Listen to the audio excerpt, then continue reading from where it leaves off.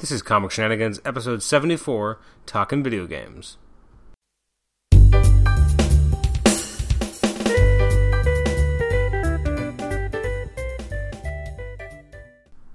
Welcome once again to Comic Shenanigans. This is episode 74. We're talking video games today. I'm joined, as always, by my regular co-host, Nathan Struck, and my special guest, Leon Orlana. So this is 2 episodes in a row for Leon. Doubleheader. Well, people don't... Well, now they know. We're recording this on the same day we did episode 72. Oh, I'm sorry. So we're recording this April the 15th. So we're talking video games today.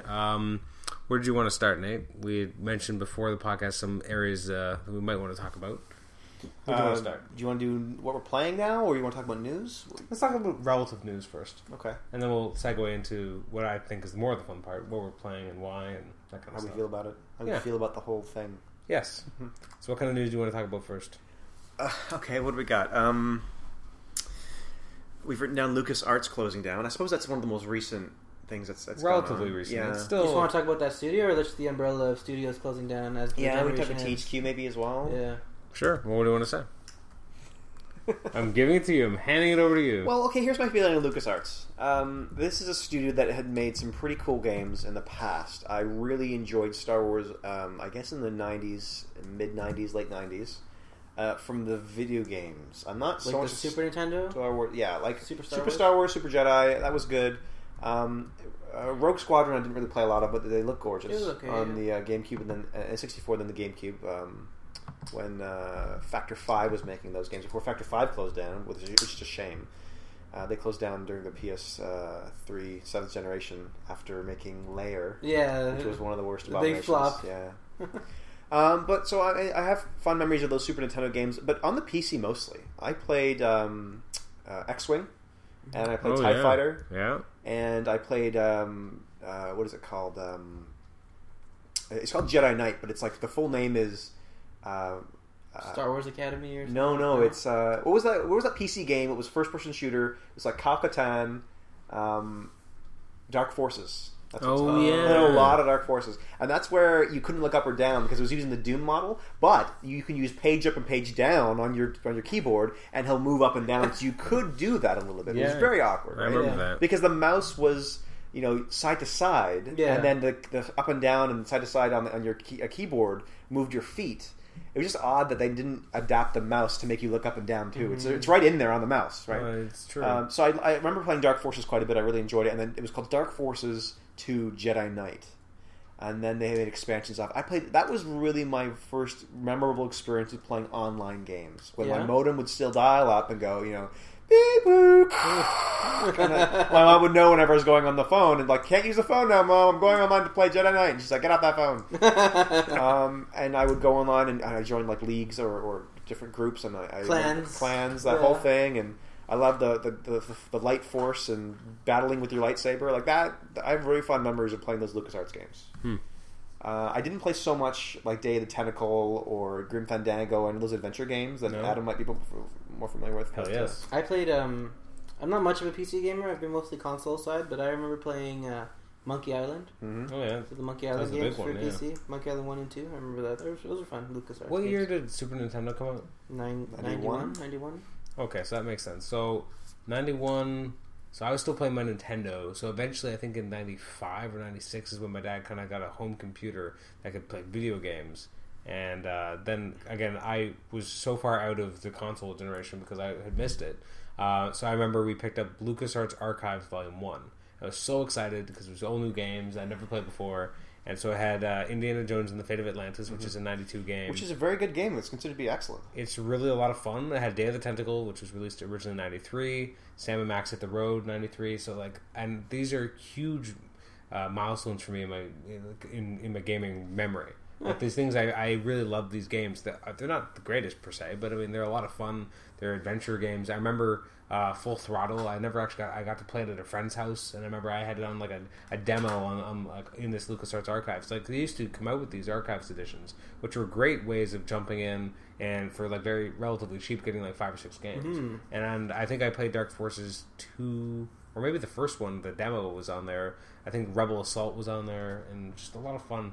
Mm-hmm. So a huge part of my that kind of period, probably from I don't know, mid 90s to I guess the late 90s, I had missed a generation. So the only way I could play video games was on the PC, and it was these games, because they were from a few years old at that point. My system was like, I remember. Do you remember what it was like in the PC generation in the mid '90s, where every 6 months there was like a new advancement? Oh yeah, so already your graphics cards, being able to render 3D polygons, was incredible. So already your computer you bought it 6 months ago, it's old. Garbage. You can't play new games. Oh yeah, anymore. I know. You look at the box, and you still should now. But I mean, it was always about this game is too new. We don't have that Voodoo graphics card yet. We'll have to wait and save up for it. So what I liked about the LucasArts Archives editions when I was growing up was that because the games, I didn't know that until like now. Your PC I didn't know until now that they were like 4 or 5 years old by the time I got them. But my PC could handle it, and it was a lot of fun. And I really like that point and click kind of adventure style.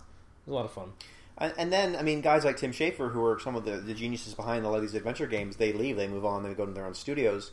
And LucasArts starts to lose more and more of their specialized talent. Well, it became a little Star Wars too, right? Well, certainly, right? That's They move away from Indiana Jones, and the guys who made their adventure games, their unique adventure games like Secret Monkey Island, have moved on. Yeah. And then you get into this era where they start kind of working with other studios. I mentioned Factor 5 before to help working on the Rogue Squadron games, and then you've got what was that? Galaxies, Star Wars Galaxies comes out in this more than the 2000s. Star Wars Battlefront? And there's Battlefront. Yeah, a bunch of different attempts to kind of mine the universe of Star Wars. Yeah. And they're kind of working in tandem with other studios on this, and then LucasArts is still publishing them.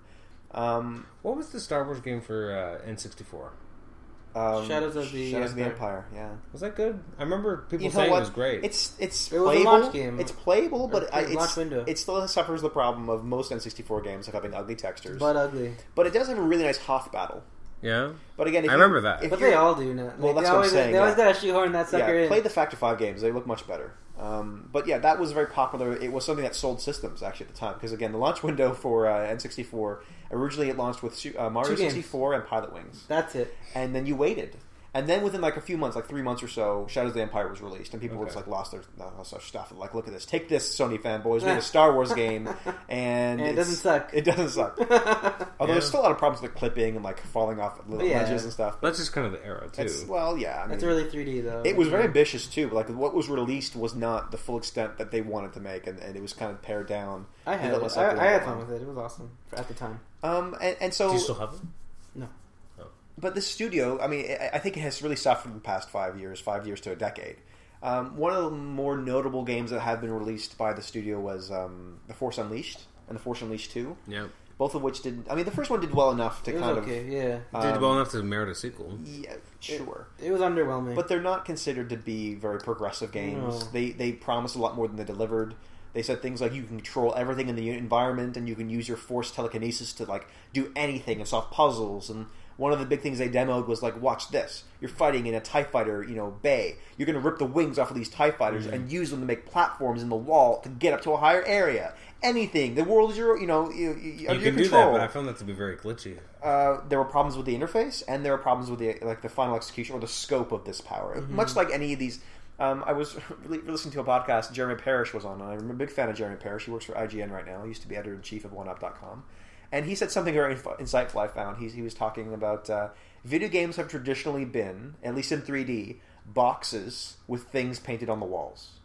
And that is the extent to which you can interact with your environment. You go in and out of the door, but in the room there might be some enemies or there might be an item, but essentially it's just here's the textures of the walls and you're in a box. And it's none more apparent than when video games first started their foray into 3D with Wolfenstein and Doom. Every room is just a wall. There's not. It might look like there's stone on that wall, but you can't interact with and there's a picture on the wall in Wolfenstein or these big Nazi kind of curtains that might be in a room, but you can't move them aside. No. You can't do anything. At most, you can do is click that spacebar enough times and hope that a secret wall will just pop open. It has nothing to do with your environment. No. And we're still kind of promised that things like that happen with Force Unleashed. Anything you can interact, you can't interact with everything. No. We're still far ways away from interacting with everything. Duke 3D tried to make more interactive they had stalls and bathrooms you could open, and you go into like the strip club and you'd see the girls dancing. You go into the stall and you use the stall. Yeah, you can flush the toilet. I think they tried. Oh, no, that's really early. They are trying to make... They're trying to progress, and I feel that is a worthy endeavor. I don't think anyone necessarily wants a game where you can literally interact with everything. That was Shenmue. Shenmue was released for the Dreamcast by Sega. Did you play that game, Leon? I know. I never had Sega consoles. So you walk around and you get a job at the I heard docks, of it, and yeah. you can go in all these homes, and you can walk in the homes, and this is how the creator touted it. He's like, you can go into a home, and you can open up all the drawers. And he's right. You can open those drawers. But a lot of times, there's nothing in the drawer. There's nothing going on. But you can open it, and you might find a paring knife inside. You're like, awesome, take paring knife. Like, you get so excited because you found something. But, you know, a lot of people rubbed it the wrong way. They want more action-heavy, kind of more directed. I suppose there is a market for people who want to literally walk around and have a second life, as it were, where you can interact with everything. Wasn't there Second Life? Second Life does exist, but it's not as interactive as you would think. No. So anyway, this is how I feel Force Unleashed. Why it kind of failed. I feel it was not a very quality product, and that's kind of one of the last things that the studio has notably made. And I do notice there's been a drop in content. So for me, I feel that LucasArts is a shell of what it used to be. Yeah, that's my feeling. What's your take? I'm not shocked Disney closed it down because they're right. They can just license the property to people who want to make it, and then they don't have to shoulder any of the loss. They just license the product. Wouldn't you love for Naughty Dog to get that license and see how Naughty Dog would make a Naughty Dog game? Star Wars? Wouldn't you love that? You guys both love Naughty Dog. Well, I love that. And they're very cinematic in how they create their games. That's very true. They could really incorporate some and cool stuff. And they put the adequate amount of money behind it, I think. That's the big thing. I mean, Force Unleashed was alright, but it didn't feel... It was missing a lot of things. Mm-hmm. I don't want Rockstar necessarily to get it, because they're prone to making open world stuff, and I'm not an open world guy, but I imagine there's a market for people who would love an open world Star Wars game where you're just running Tatooine, around. just That sounds boring. hanging around. Well, I mean, what if it was something more based on what's the main city? Coruscant? Coruscant. I keep thinking of the Foundation series. Oh yeah, Trantor, but that's basically what it is. Yeah, it's a Coruscant. I love that you just said Trantor. That made my geek heart pound. What if they had missions in Coruscant as a Jedi Knight that you had to I don't know what Jedi Knights do in capital cities, but keeping the peace or solving disputes or going into bars and shooting Guido before he shoots you. Or Well, what was the game that was cancelled? Star Wars 1313. That sounds You were going to be Boba Fett, so you're a bounty hunter, pretty much. I'm one of the few people in this world who is not swayed by how awesome this guy is. People just like the helmet. It's the Mandalorian armor. That's exactly it's the what helmet. it is. That's what people love I don't about know it. what That's that is. exactly what it is. Like I was raised to be like that's Boba Fett. It's love of a character based on visual appeal, because in the movie he doesn't do anything. He looks damn cool. And then he dies. He dies really quick. And his ship is cool looking, but too. didn't they write books that he didn't actually die? Well, they retcon it and he gets out of the pit. Because he's wearing a freaking jetpack. Whatever the pit was, it couldn't digest him. So he's flying around like an idiot, and then the stray laser beam hits his backpack, and that's the end for him. Like, this is the guy you thought was amazing. He's useless. It's because George Lucas didn't really care. He's like, I put him in there for what he needed to be. Kind of a foil, a bounty hunter, and then I'm done with him. And everyone's like, "Are you kidding me? His helmet's so cool." If he took his helmet off, no one would care. It's true. Or if he had if he had no helmet, nobody cared about Boba Fett. Yep, absolutely. I think it's kind of it's a helmet that reminds me of Magneto, right? Yeah, It's kind of phalanx armor that they kind of got that T shape. That's what people love. They think that the phalanx looks so super awesome. That's true. Those old armor pieces that they used to wear, or the I guess Romans also. And so you look at Magneto, and instantly you're attracted to the visual feast that Magneto gives you. Not in the movies, though. Well, not in the movies. Well, in First Class. And I imagine Jack Kirby was drawing from that source, that helmet, when he drew it. And then you realize that there's something actually behind Magneto. He's an interesting character with a very tragic backstory, and he's a very compelling character. Did not exist under Jim Stanley at all. Well, no, he was just maniacal. Yeah, it was purely a Claremont creation. But then from Claremont's era, they've really improved on it too. Yeah. And then you have this Boba Fett character, and the only effort they've made to give him some sort of back. I haven't read the books, to be fair, but in the movies they give him this backstory by saying, well, he's a clone of another guy who has the same armor. Yeah. And so this other generation of new viewers comes in and goes, Jango Fett is the coolest guy ever. Look at his armor, and they're so enraptured by it. And then at least he has a fight with a Jedi at one point. Yeah. In the rain, but this, he's the identical clone of this other guy who will wear the same armor. That's his legacy. Good job, guys. I don't know. Anyway, so I'm not so crushed that 1313 may not be coming out, but I hear it was pretty interesting. The production of it, yeah. The videos, it looked pretty cool. But there's nothing that makes me believe that they couldn't make it at another studio. No, they will. No, yeah, it's not dead. They're just trying to find somebody to pick up. It felt interesting that it felt like it was using the property in a way that we hadn't seen. Because usually it's like you get to be a Jedi, or you get to follow certain characters, or but this was felt like it was going to be something a little bit different. Mm-hmm. I mean, I think that's what they need to do. There's so many different areas and places you can go with the Star Wars property, but they usually just go in a few different directions. To a Jedi or a Force user or whatever. Because that's usually what people kind of want to do, but maybe not. I want to be a scoundrel like Han Solo, just yeah, like fooling it around can just be smuggling set things. in that universe. It could be in and around those kind of the events of the original trilogy, whatever they want to do. But there's ways to do it in a way that are more interesting than just falling into the same traps. Because then, like after a while, you get bored of playing with the Force. You're like, well, I can do everything now. I've leveled it up, and now I can do everything I want to do. Well, that's the thing too, right? I mean, the Force was before superhero video games became anything, and before you could actually imbue yourself with powers. Mm-hmm. The only other way to get it was by being a Jedi, right? Yeah. I don't know a lot of successful video game franchises that incorporate licenses from superheroes don't ever have a lot of powers. Like Spider-Man, ultimately on the power scale, he's not that powerful. He's a street level hero. Yeah. Sure. Batman's a street level hero. Those are kind of the two most powerful, Except for that mind. popular games, right? Yeah, no, you're right. Superman's has yet to have a really good game. It's never going to happen. Hulk had a few decent ones. I can't think of anyone else who's actually they're making games for superhero that lets you be as empowered as a Jedi could be. Running super fast with force speed, jumping super high with a force jump, force shields, choking abilities, throwing your saber, calling it back to you. Like all that stuff is very empowering if it's done right. It's interesting how little of that is actually in the Jedis in the movies that we really get to see. Yeah, they actually put a lot of it in. I feel the opening scenes of Episode 1. Yeah. Where they're running around the base for no reason, and they're jumping out of impossible heights out of gratings, and we don't really know why those Jedi are there. It's never made clear. It doesn't make any sense. Not But really, they did a few cool things. Shoving your lightsaber through a door, and then carving out a hole. That we always dreamed of seeing that in a Star Wars movie, and you get true. Sparks in the original trilogy, but you don't see a lot of him carving things up with that. Not at all. Except Tauntaun. Yeah. It's interesting to go back and watch and see like all the things they didn't do, but they couldn't do. I mean the climactic lightsaber fight in Obi-Wan and Vader? no, not even that one. The one in the That one disappoints me. in the sixth one.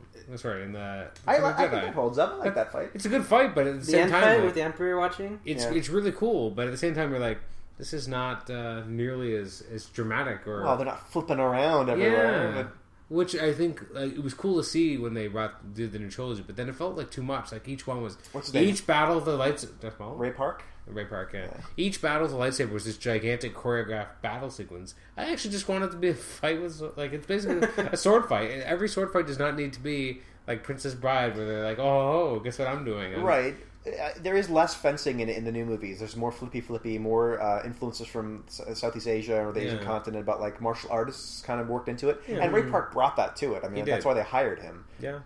But they I don't know.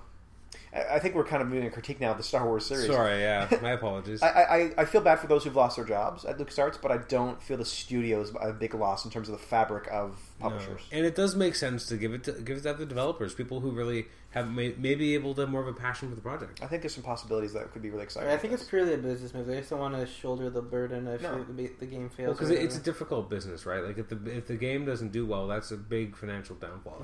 It's like putting out a movie. It's the same thing. I mean. But Disney understands movies. I don't think they understand video games. They're just happy just making the licensing money. Disney Interactive doesn't make very good games. No. They just shut down the Epic Mickey studio. What's his name? Warren Spector. At least they tried. heading that up. They tried it for 2 games and they performed poorly. And the games are both plagued by issues that people. I mean, the first game had problems with 3DS camera game was angles, awful. but yeah, the 3DS game was boring. It was awful. Yeah. It was just like walking from room to room and then a cutscene. It was just really boring. It's too bad because they have great characters. Like I almost bought Epic Mickey 2 just because I like Oswald. And I wish that Disney would take the time to invest the money. That's what they have to do. They'd have to invest the money in creators and people who could train other people. Who like bring Disney people in, bring Disney writers or artists in to that environment, and then have them train each other. Yeah. The artists train the video game developers in like art design, and the video game developers train them in game design. And so you bring up this new generation of a studio that can combine both elements. But they don't understand it, and they don't really think it is part of the business they want. No. They want the licensing, right? THQ. Yeah. The only real game series that I played The Blob and The Blob 2, and I enjoyed them both in different ways, but I was done with that series. So the only other series I played outside, or franchise I played outside of that, was Darksiders. I played the first one. After playing it for about 12, 15 hours, I was almost at the end, and you know it's bad when you get to a point and you're just like, I'm almost at the end of this game and I can push forward and do it. I just don't want to do it anymore. I don't want it anymore. That's horrible. I think one of the things I just liked was Joe Mad's art. his big bulky design on War was just horrible. I did not like it. The world had an interesting coloration. I like that they colored it like a comic book. Mm-hmm. But in the end, it's a pseudo Zelda style, right? All Zelda games since Link to the Past have been you need to go get an item. So collect 3 different things to get that item. Once you get that item, which in Zelda is the Master Sword, now you can go after the big bad guy. So go collect 8 or 6 different other items to get into his castle. Yep. Like that is the same format. Then you get a power up that you use in that specific dungeon. Yes. Yeah. Oh, always. And that's the same model they use here too. Yep. I just didn't feel it had the same charm and life that a lot of Zelda games have. I didn't feel it was a bad game, but it didn't make me want to get the second one. No. So for me, it's kind of sad that Joe Madureira has lost his job at that studio, as far as we know. But the franchise is still available to be picked up, as I understand it. It's still up for sale. It wasn't purchased yet at that time of the big sale-off when they were selling everything for bankruptcy. But I think it could still get picked up. But other than that, THQ is not a huge loss for me. I feel that's harsh to say, but I've never played a game that they actually put together. I've bought things that they've published, but not that they've actually developed. Okay. I was sad about THQ closing down because of Saints Row? No, the South Park game they're making. Oh yeah, the RPG. Oh yeah, but it got picked up, so somebody's making it. Yeah, I think Ubisoft picked it up. Oh, good. I don't care. I just love South Park, so. Do you still watch it? Sure, yeah. Like currently, like you're up on the current stuff? Or? I don't think it's on right now. I don't think anybody's up on current Family Guy or South Park. They like the shows, but it's not. Even Simpsons too. I like Simpsons, but I'm not currently up. I used to love Family Guy, and then I grew up. Oh no! I did. Well, take that step. Yeah, well, he's a funny guy and he's an amazing creator, but yeah, I grew up out of the area where Family Guy was targeting. Yeah. So. Okay. Where Simpsons, I felt like it got younger. Like it used to be very like got more juvenile. Yeah, it was more high satire, very very cutting political satire and social satire. And I mean, you can watch, and now it's just about dumb Homer. Yeah, you can watch it is. You can watch almost any episode from the first 10 seasons, and for the most part, they're pretty good. First 10. Season 1 is not good. I don't know about the first. Okay, 10. well, the first season had some good ideas, but it wasn't well. I say 3 to 9, maybe 10. You're being mean to 2. I like 2. 2 is more heartfelt. There's less satire. That's true. The best satire is the Conan O'Brien years. Yeah.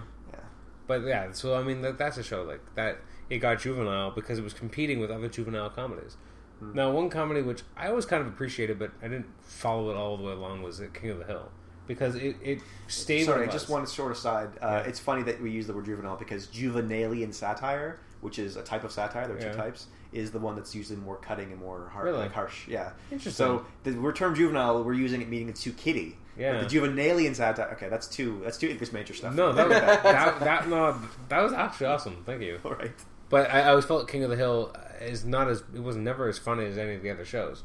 But it was very consistent. I think it was 10, 11 years. It had its charm. It had its charm, and it never strayed away from that. It knew what it was doing, and it was consistent. Whereas Simpsons started off so strong, a little weird, and then it got strong. And so strong, and it was incredibly cutting at times, and it was just. And now it just kept going. And then it just won't stop. I'm not familiar with South Park because I don't care. But do you feel that South Park is going that way too, Leon? Or? South Park went the opposite. Sorry, the first season was terrible. Like it was all fart jokes. It was all Kenny's dead. Like, oh my god!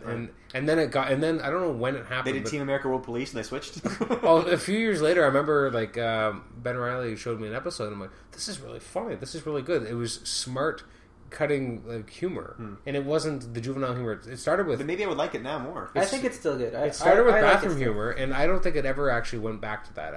The last time it's been a while since I watched one. But it is smart commentary. I think it's hit or miss. Some episodes are really funny, and then some don't work. But plus, the fact that they only make it in a week. That's why. That's why they have really current stuff. Yeah, that's like their system. That's their system. They make it. They can't do it any other way. Like they've been asked, like, hey, no, we don't. The way they make that hot dog is very it's a system, but it's so up to date. Yeah. Whereas when Simpsons tries to be like current. Or try to have like current pop stars. They're behind. They'll literally bring a pop star on the show. They'll bring Miley Cyrus in the show, and she'll do a voice. They had Britney Spears once, but like, over. This is Britney Spears. Hi, and that was basically it. It's terrible. It was awful, and it was just, and they do that all the time. They always shoehorning in. Remember when they went celebrities? Remember when someone had spasms or attacks, epileptic shock, when they watched certain flashing colors in animes, and then the Simpsons had to go to Japan, and then they ended the episode by all going into shock when they saw the colors. Yeah, really cutting edge guys. Yeah, really nice. It wasn't the same. So South Park can be more topical, just because they make the episode the week before in a week, and then it's Okay. up.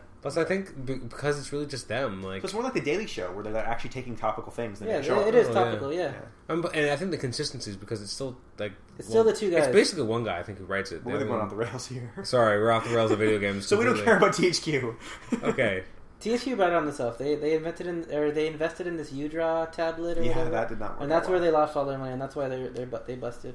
Well, I think they also made a lot of poor business decisions along the way with True, lots of true. studios. It does. It is sad to see multiple studios going though, because as you know, it's expensive to put together these games, and there's more and more incentive, or not incentive, but pressure to have like the big game or be the next big thing. Like that's instead of just putting out a quality product, it's about trying to make this the big splash, and it's unfortunate. And to be it's fair, unfortunate we lose different companies because I mean. As much as I may not have liked a lot of LucasArts most recent stuff, like there's still always potential with different voices, and by having more voices go out at work, that's never good. but there are also new studios popping up all the time. Yeah, and a lot of sure. the studios that made some of these games, they may have been disbanded, but those people will still find work elsewhere, That's and true. they can make their own companies. Yeah. Because THQ didn't. I don't think there's a lot of work they actually did in house. No. Most of it was just publishing other studios that they were funding. Yeah. They were a publisher, Yeah. so there's still hope. It happens every transition, every generational transition. We lose people and then we gain people. Yeah, well, I mean, like, yeah, because a lot of people don't stay with these companies anyway. Speaking of which, WayForward just had a split. WayForward is a studio that I'm of two minds about. They have recently announced, speaking of news, they're making the HD remake of DuckTales.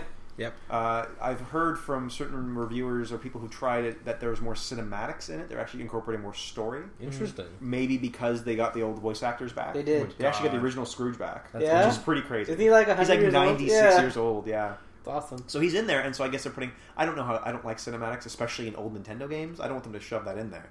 I think that WayForward has very talented art direction, but their game direction, like their game, the way they build their games isn't always got the best theory being Yeah. incorporated into What it. else have they released? Double Dragon Neon. The other Neo was very fun because it was a very wink and nod to the 80s. Yeah. It had a little bit of problems with it just being like overly difficult and not necessarily smooth hit detection. But I would say that even their Blood Rain was, I mean, I never played that one. it's like a Castlevania game they were trying to make, but the combat isn't very We fulfilling. have I didn't like that. I played a little Oh, you bit played of it? that. Yeah, it's not that great. But then they make games like Contra 4 for DS, which is brilliant. And Yeah, then they make Contra games 4 was like awesome. Boy and His Blob for Wii, which is really tender and sweet and really enjoyable. Hmm. And then they make another game, and you're like, kind of just doesn't. It's a miss, you know. I'm hoping this is a hit because I want more. So there's been a split, and the company that was made from these ex-employees of WayForward is Yacht Club Games, and they're making a game. Kickstarter just finished for Shovel Knight. I don't know if you've seen any videos for this, Leon. And Adam might even be doing it. They're saying we're making an 8-bit game, but we're making it in 2013. So it looks very 8-bit. They actually got the original composer for Mega Man to come in. And she's doing some songs Really? for some music for this. If you just play the video and listen to the music, it's extremely 8-bit. It takes elements from like DuckTales and from Mega Man, and so there's a lot of... It's a knight with a shovel. And so, you know the pogo bounce in DuckTales? Yeah. There's a lot of stuff like that where he's bouncing off people's heads with a shovel and things like Yeah. that, and getting through traps. And so it looks very charming. This is a Kickstarter that I was really interested in funding. Did you back it? I didn't, Oh. because it not only met its goal by the time I was looking at it, but it got all of the perks. Oh, good. So everything's maxed out. So I'm like, I'll just buy it then when it comes out. I'm going to give them my money. I'm just not going to give it to them now. Mm-hmm.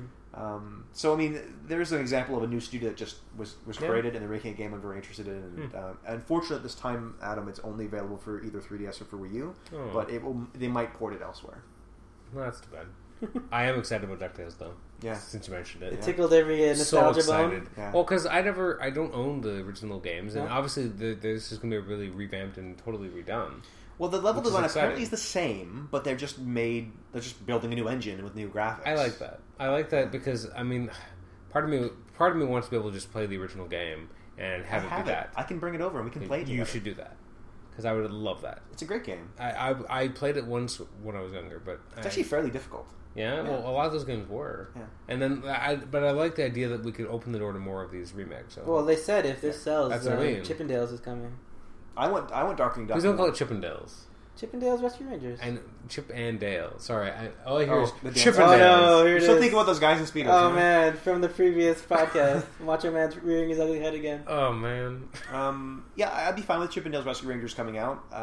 But for some reason, I want Darkwing Duck, and I guess it's because I haven't really played. It's a Mega Man clone, really. Is what it is. Is that what it is? I want Darkwing Duck because I have never played it, and I own Rescue Rangers. I don't care, or I care less because I can play it. Just like with you with DuckTales, you could play DuckTales already. It is appealing though to see an HD version and a reimagining of these graphics, like fully fleshed out cartoons. That is neat. I don't really expect to like the HD remake of DuckTales anywhere as much as I like the original. No, I don't expect you What to. if it either. plays exactly the same? It won't though. If they've just improved it in every single way, Yeah. then okay. But I don't imagine that's going to happen. What if the timing of the jumps? It just, Again, this it is feels way, right. This feels is the way same. forward. I mean, they make Contra 4 one day, and then they make Mighty Switch Force another, and Mighty Switch Force is like Was so it garbage? boring. Yeah. It's beautiful looking. It's just boring. A little sexist.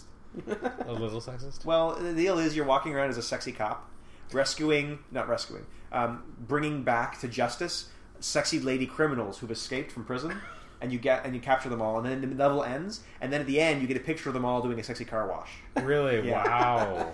What is that about? They've been critiqued for that already. I'm not going to do it again. Okay. Yeah. Now, and we had talked before. You wanted to mention about the CEOs of EA and Square Enix. Let's talk about John Riccatello first. Okay. Or Riccatello, however you say the two C's. I don't know. I'm gonna say, everyone says Riccatello. It's been Okay. anglicized. Okay. So here's this Silver Fox who has been running. He's a solid silver hair, running EA for the past 6 years, Yep. and he's been very controversial in the way that he not only handles the methodology through which EA sells and distributes its product and handles its product lines, and that referring to a lot of online only play. He also introduced the online pass. And the other thing is The microtransactions. have been controversial, and microtransactions. And the other thing is how he has been handling public relations with people, his responses. Okay. So those are the kind of the two areas I think that he had problems, and I think that's why he was asked to step down. A lot of people have said, well, it's because SimCity. SimCity just recently came out and it's bombing. That's why he's leaving. I think there are a lot of other problems. To touch on that more specifically, SimCity came out recently. It sold like 1.4 million copies in the Crazy first amount. week or Yeah, something, awesome. first 2 weeks. So that's not a failure. But people are forbearing buying more or entering into that space and buying it, like myself, because of it's the DRM. online only. Yeah. And it went online only to the point where the servers can't even support it. People are dropping games left and right. You can't play it unless you're online. The online doesn't work. So EA is madly trying to scramble to fix the server problem, but it's really hurting the brand and the reliability and the people who trust EA. So that I don't think is the lone reason. I think there are a few other reasons we could look at. You were talking about DRM, Leon, or Yeah. how do you feel about DRM and microtransactions? I don't know. I don't know how I feel about it. The DRM. I guess because Sure. they What does want, that mean? Digital rights management. Thank you. It's Basically, you have to be online to play the game so they can make sure you're not stealing it. yeah, because they're worried Oh. about the piracy, so they have to make it online, so they check that it's a legitimate copy.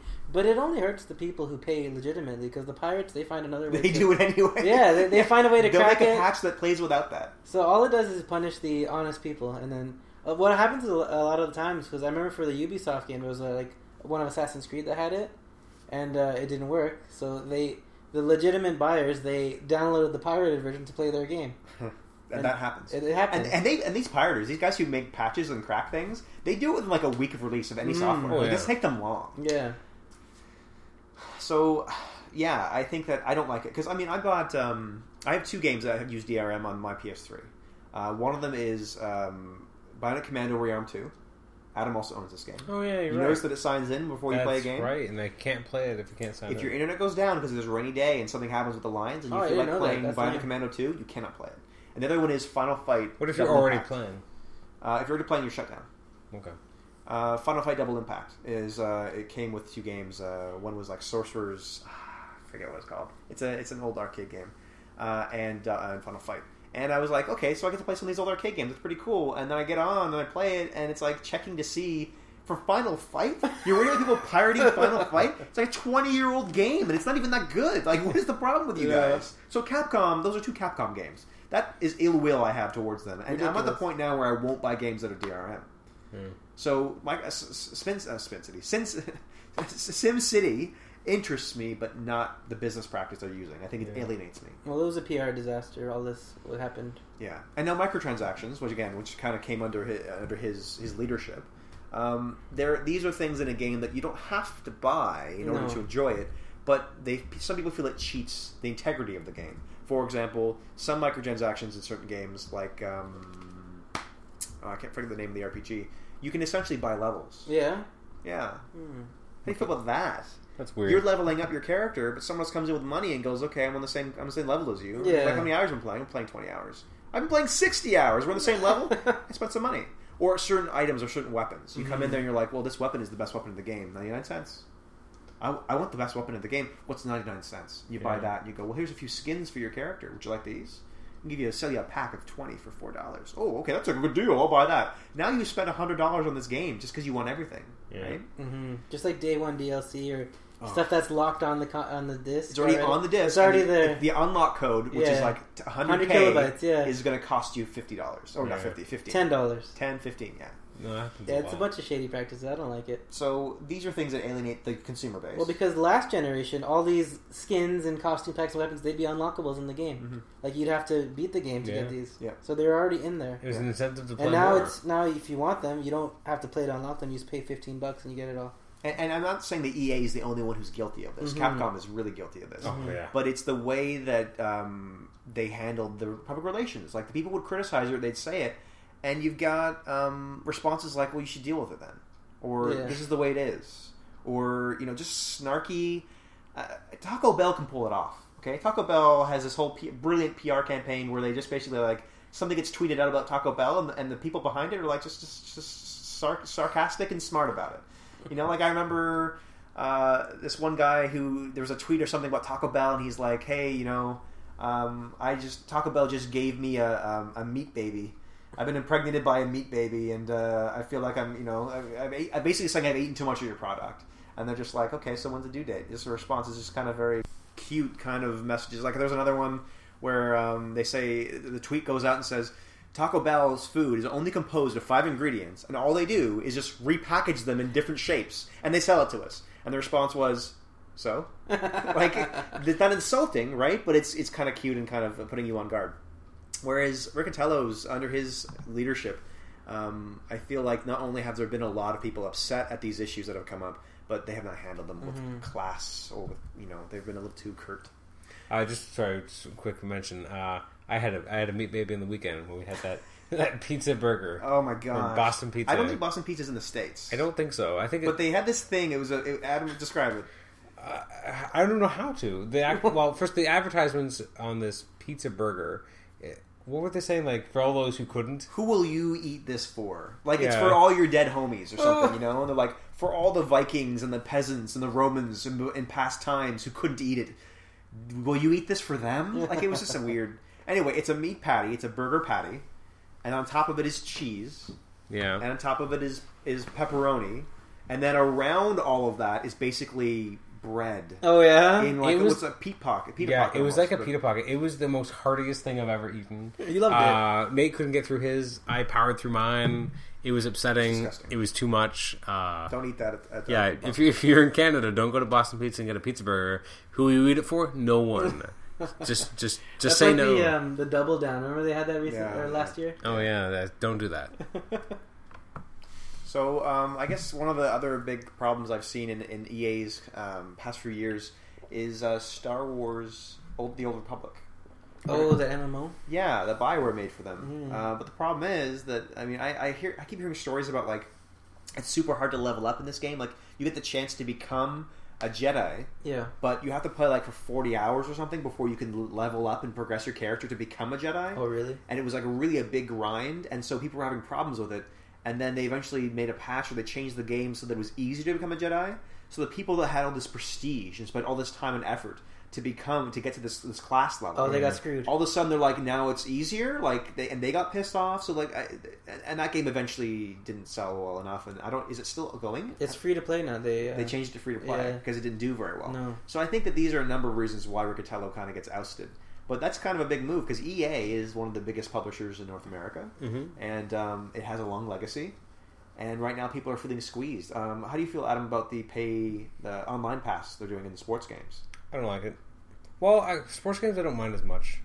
Because you buy them new anyway? Well, yeah, because there's not much of a secondary market for sports games, to be honest.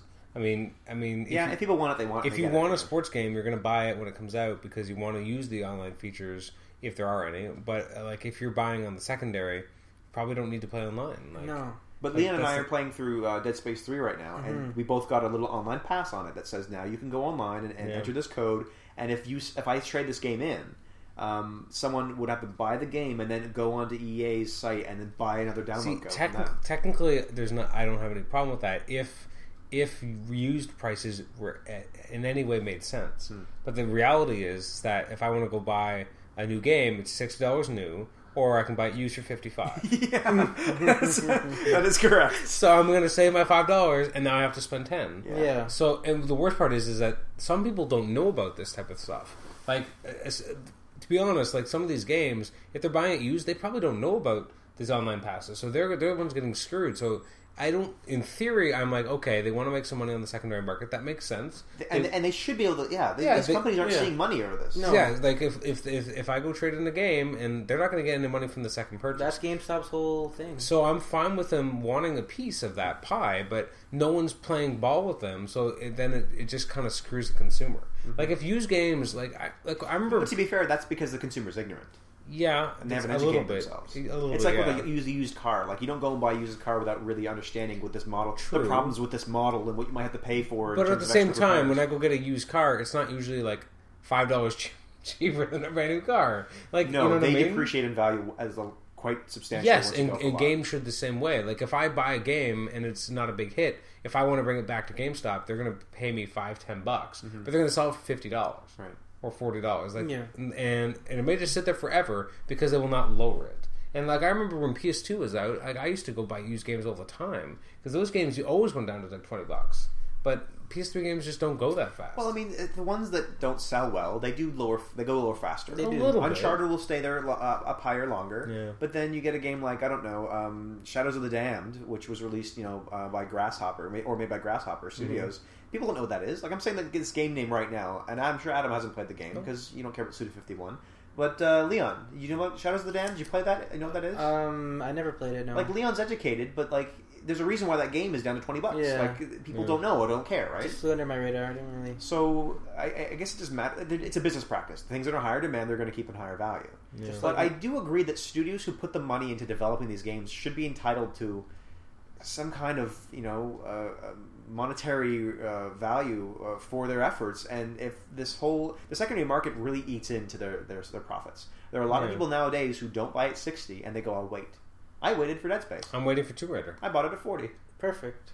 Tomb Raider, Tomb Raider's a brilliant game. I would really like that, but I'm going to wait because I don't know at the time anyway. But I mean, I don't need to pay $60 for the game, right? Because it's not as time sensitive that I have it. Whereas if I want to be able to enjoy a sports game, I should be buying it when it comes out. Do you feel $60 as an asking price for virtually every game is absurd? Do you feel it should be more of a? It depends on yeah. I like cinematic games, so if I can see the effort that's been put into it more, then I don't have as much of a problem. Obviously, I'd rather they be a little bit lower. Who wouldn't? But $60 has been the price point for so long, I don't have a problem. But some smaller games, I think there should be some variation. It should be diversified price points. Like I like that. I think when I got Lego Batman, I think that was $40. That's as much as you should ever have to pay for a new Lego game. Yeah. Yes, but I mean, I liked that it was $40. So then I felt like I was getting a deal because I'm so conditioned to be $60. So $40 was like, oh, this is amazing. But then when I look at Vita, I'm like, oh, Vita's $30. No, but I think Vita starts at what, $40 usually. No, it depends. They're a bit more variable. Yeah, they change. I've seen them start at size 50 for more popular games. Yeah, some are 50, some are 30, some are 40. 30, I mean, it's interesting when there is some variations like that. And anyways, to get back to the core point, I have no problem with them having the online pass. It's just, I think I wish that the secondary market would respect it a little bit more. But they want their profit, so it's these they're not interested two heads in fighting each other. anything, Of course not. Yeah. But it's unfortunate, and I almost wish that that these companies would give better pricing to the big boxes, so the big boxes could lower the price to screw the smaller gaming stores into maybe being a little bit more play ball. Which smaller gaming stores? Well, not smaller. Like gaming the little stores. guys who don't have any. No, Adam, why do you want to crush the little guys? Hold on, I want to crush EB a little. I want to crush GameStop. Yeah, I'm fine with you crushing GameStop. But sorry, I want to crush the poor them. used guy's seller on the corner. Oh, poor GameStop. No, I don't want to crush What's them. going on? I don't want to crush, but there aren't as many of those guys. No, they've been wiped out by what's almost a monopoly now.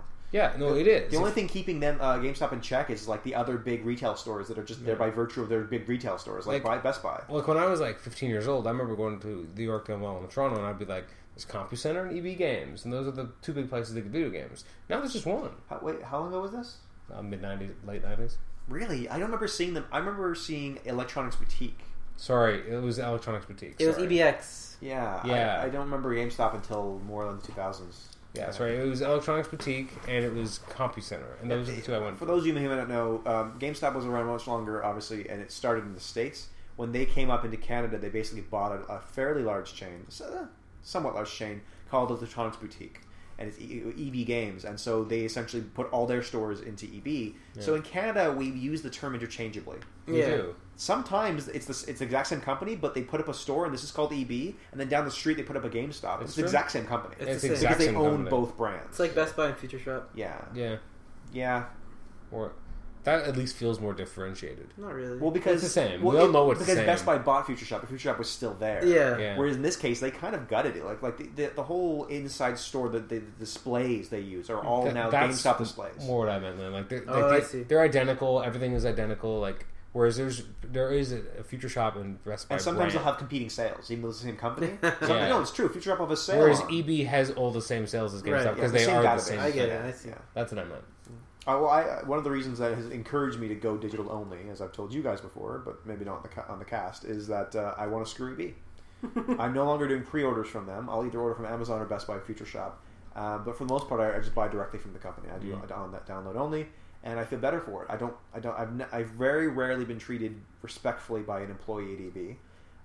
I always get the same spiel given to me, whether I want it or not. Whether I acknowledge them in the middle of their business talk, where they try to upsell me, like, would you like disc protection on this game? Sorry. I don't need it. It's a Blu-ray disc. They're more scratch resistant than DVDs. And then the response is, well, not necessarily. And I'm like, yes, they're at least 3 times more resistant. Can I say one thing to that point? Because when you mentioned it, it reminds me of that Paul actually buys the disc protection. Oh no! On Blu-ray discs? Well, on everything. Games. First of all, he doesn't use his games. Oh, no. So maybe not on all of them, but remember he mentioned one of his games didn't work. I never buy buy he them. had bought the disc protection, so it actually helped him in that case. If the game doesn't work, then that's a faulty product. He bring it back. But I think there was something on the disc. Anyways, bottom line is he has purchased it in the past. What a waste. And I can't imagine. And he doesn't even play like a PSP, so he doesn't have the discs on that. He played DS and 3DS. They both use cartridges. Yeah. Cartridges will last longer than you and I will. Yeah, it's true. Like, that is ridiculous. So he will spend that $3. No, or he has in the past at least. What that building up over time, incredible. I say the same thing Nathan said. I said they're Blu-rays. They have a special layer. Yeah. And I don't throw mine around my room, so it's not an issue. Well, that's the thing I always thought is that I don't. If they're not on the tray, they're in the case. That's it. Well, that's always been my point. Like, what is going to happen? Yeah. I mean, I guess in that split second when I'm taking it out, I am Butterfingers. You crack it in half. Yeah. Well, and then they want to say things like, "Well, here's the trading games we want the most. We want you to purchase. Bring them in. We'll give you this." I'm like, "Okay, I understand. I'm here almost every week. Here's the survey. Do the survey. It's like I do the survey every time. Thank you. Like, I don't need you to say the same thing to me the same way. Yeah. I have had actually one employee, not in Toronto. We actually went to Orangeville, and he was just a person. And he was just sort of chatting with us about games. He wasn't condescending to me. He wasn't telling me things that I already know. Yeah. He did the spiel, but he's like, well, I guess maybe you know this already, maybe not, but you can bring in games. And I said, yeah, I understand. And he went, great. Like, just a lot of these experiences have caused me to be very vehemently against that company, and I'm not going to trade things anymore. And then just grabbed my shoulder in a weird pumping fashion because I just pulled up EB Games as an example. And one of the first things they showed was that if you buy both versions of MLB, you get $20 off. Where was that the first day? They brought this out now, but not when they were released? Oh. I didn't see it until now, at least. Oh, Adam Chapman. Adam, tell the story. Well, I was really excited about buying MLB when it came out in March, and I really I wanted to buy Vita and PS3, and that was extremely important to me. And nowhere, the only place I could find where you could bundle them together and save $20 was on Amazon.com, which doesn't ship to Canada.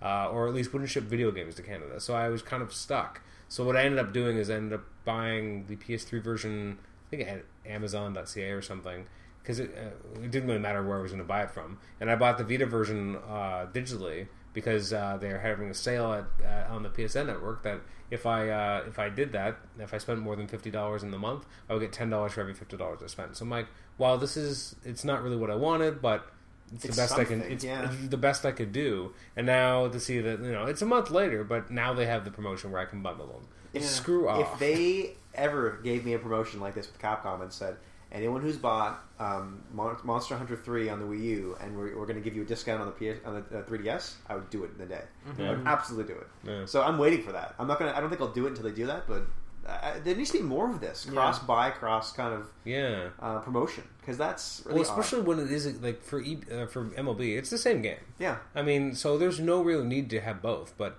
I like being able to have it at home, play with others, and it's multiplayer. And the couch multiplayer, and then also at the same time being able to play it on the go wherever I go, and that's nice. And I don't understand why they didn't just put it all in one. Like, and did you buy a physical copy of the MLB on your Vita, or did you download it? I digitally downloaded the Vita copy. That's smart. And because I bought it through the PlayStation Network. And you're going to have it wherever you go, and it's smart for portable. Yeah, I mean, for portable, it's essential. I don't take out many of my discs anyway. Like I have, I think, 3 game discs. Yeah. For the Vita, I think I have Mortal Kombat. You mean cartridges, right? Cartridges, sorry. That's cards. They're cards. Cards, yeah. I have Mortal Kombat, MLB 12, and I think that might even be it. Uncharted? Lego? No, Assassin's Creed. Oh yeah, Assassin's Creed because it came in the box. It came in the box and doesn't have its own actual box. Adam has the very sexy white Vita that came with that promotion. So it is sexy. Everyone's a little jealous of him. Yeah, it doesn't matter how much I scratch that screen. Now, we should probably put this baby to bed about EA. Do you feel, Leon or Adam, kind of hopeful that because the CEO has been forced to step down, that EA will maybe improve or change, or are you guys okay with EA in the way they've been acting for the past 6 years? I feel like nothing's going to change anyway. Riccatello was good at the start when he started because it was because of him that Mirror's Edge came about, and but they Dead Space 1. But they didn't promote Mirror's Edge. I know, but like he was instrumental in getting these new IPs out there instead of just the sequels like Dead Space 1 or Madden. Madden's sequelitis, right? Madden 105, Battlefield 4. No, but Mirror's Edge, Dead Space, and I think those are 2 very good properties from EA, and a couple others. I would recommend if anyone out there who is interested in any kind of action games, take a look at them, at least a video. I enjoyed both of those games thoroughly, especially giving us like a leading female lady character in Mirror's Edge who isn't like, I don't know, who she's not depicted for her femininity because you're always inside of her head. And what she wears? She wears like warm ups or whatever, and a tank top and gloves and stuff for running shoes. Yeah, because she's a parkour girl. Yeah. Like she's not overly sexualized. That was really nice. Yeah.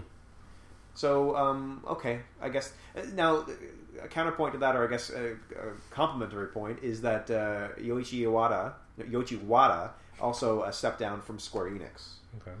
This makes me very happy. Well, they've lost their way for a long time. Yes. Because during the PS1 days, Super Nintendo, they were like gaming royalty. Like they could do no wrong. They could do no wrong. And in the past decade, what is the one game that everyone has pleaded that they remake in HD? Final Fantasy VII? Is that the one? one? Instead, they announce Final Fantasy X, and Final Fantasy X-2 will be remade in HD.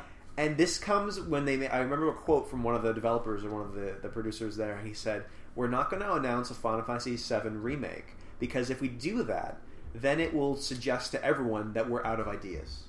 And that the new Final Fantasy games are essentially creatively bankrupt. Yeah. So we won't do that until a last resort. We want to show everyone that our new product is worth producing. And then a few months later, or a year later, they announced Final Fantasy X HD remake. I'm like, what the blank? Kingdom Hearts HD remix. Yeah, it's unbelievable, right? So and then they announced it like last year. They announced Final Fantasy X remake, and then nothing has been shown. Nothing has been promoted. What are they doing there? And instead, they come to the PlayStation 4 press conference, and they're like, "Look at this new like this video essentially we have of this game we want to develop, or some kind of or the graphics we're trying to develop." It's like a technical demo. Yeah, it's a tech demo. And then he goes, "Now, I want you all to be very tentative at E3 this year. We'll have something to announce." I'm like, "You idiot!" And then he walks off the stage. Like they're just teasing us, and they're not giving us the fan service that we want. And I feel like there's been a lot of mismanagement with that. Like nobody knows what they're doing, and no one can. I remember listening to the Beyond podcast on IGN, and they're like, I don't know, it was maybe Greg Miller who said, "I'm not a business guy, so I don't pretend to understand like the life cycle and release dates of products or any of these things. But I tell you what I could do at that company.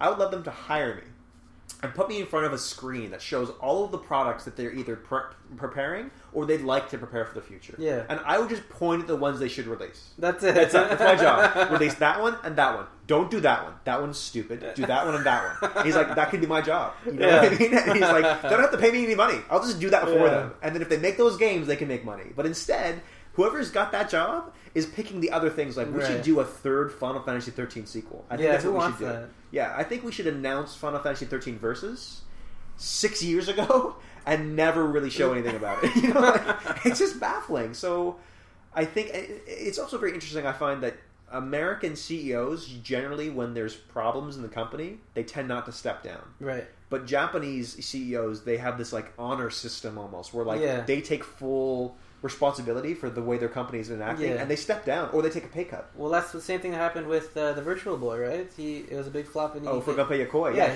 he kind of. I think it was a combination of he was disgraced, and the company kind of said, we're not going to fire you because that would be too disrespectful. But this is what Japanese companies do. They give you an office. They do. Here's your office. That's it. That's it. The same thing happened to Ken Kutagari with the PS3. Oh yeah, Ken Kutaragi. Yeah, he was the father of the PS3. Yeah, and it was a disaster, and then he resigned. And Hironobu Sakaguchi, the father of Final Fantasy, after he released Final Fantasy: The Spirits Within, remember that movie he made? Yeah. That tanked, and they spent millions, like 30 million or whatever. He was also given an office at Square, and then he left and made Mistwalker Studios. So that is the Japanese model. Americans or Western CEOs, remember the BP oil spill a few years ago when it was just pouring into the Gulf of Mexico? Yep.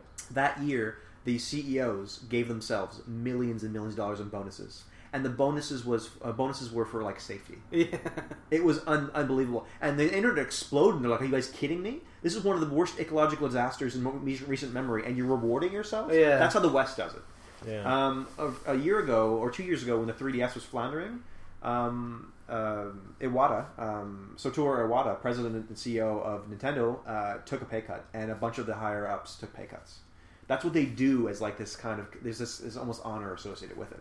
So I am kind of I'm not astonished that John Ritello stepped down, but he was asked to do so. Mm-hmm. I feel like there was probably pressure from within the company to have Yuichi Iwata step down.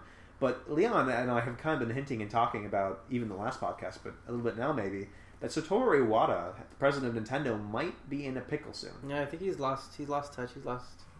Because he had such success when he came into power in 2004, following up Yamauchi, who was the prior president of Nintendo, all throughout Nintendo and Game Boy and Super Nintendo, all that stuff. N64, he was the king and lord and master. He steps down, and they bring in a game developer. Yeah. He worked for HAL Labs, developing games Smash like Kirby. Bros. Yeah. Wow. And now he's the head of one of the biggest companies in Japan. And in 2004, he brings out, the DS comes out, flounders a little bit, and becomes unstoppable juggernaut. Yeah. It is the most highest selling portable system ever. Of all time. And then he makes the Wii in 2006, which is in competition with the PS2 right now for the highest selling of all time. Some say it won't reach it, but it's over 100 million now. Bananas.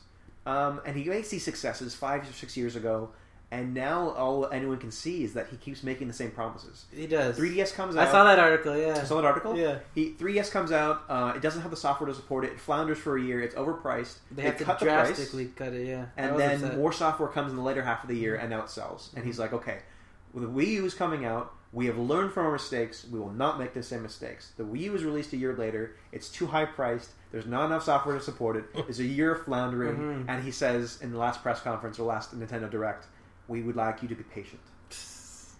Asking someone to be patient is not a business. Yeah, it's not business savvy. It's no, it's not I spent $350 to wait. Yeah. Now, to be fair with me, I have Monster Hunter, so I don't care what comes out now. I will play Monster Hunter forever, and I'm never going to stop. But there's a very small niche that will play this game.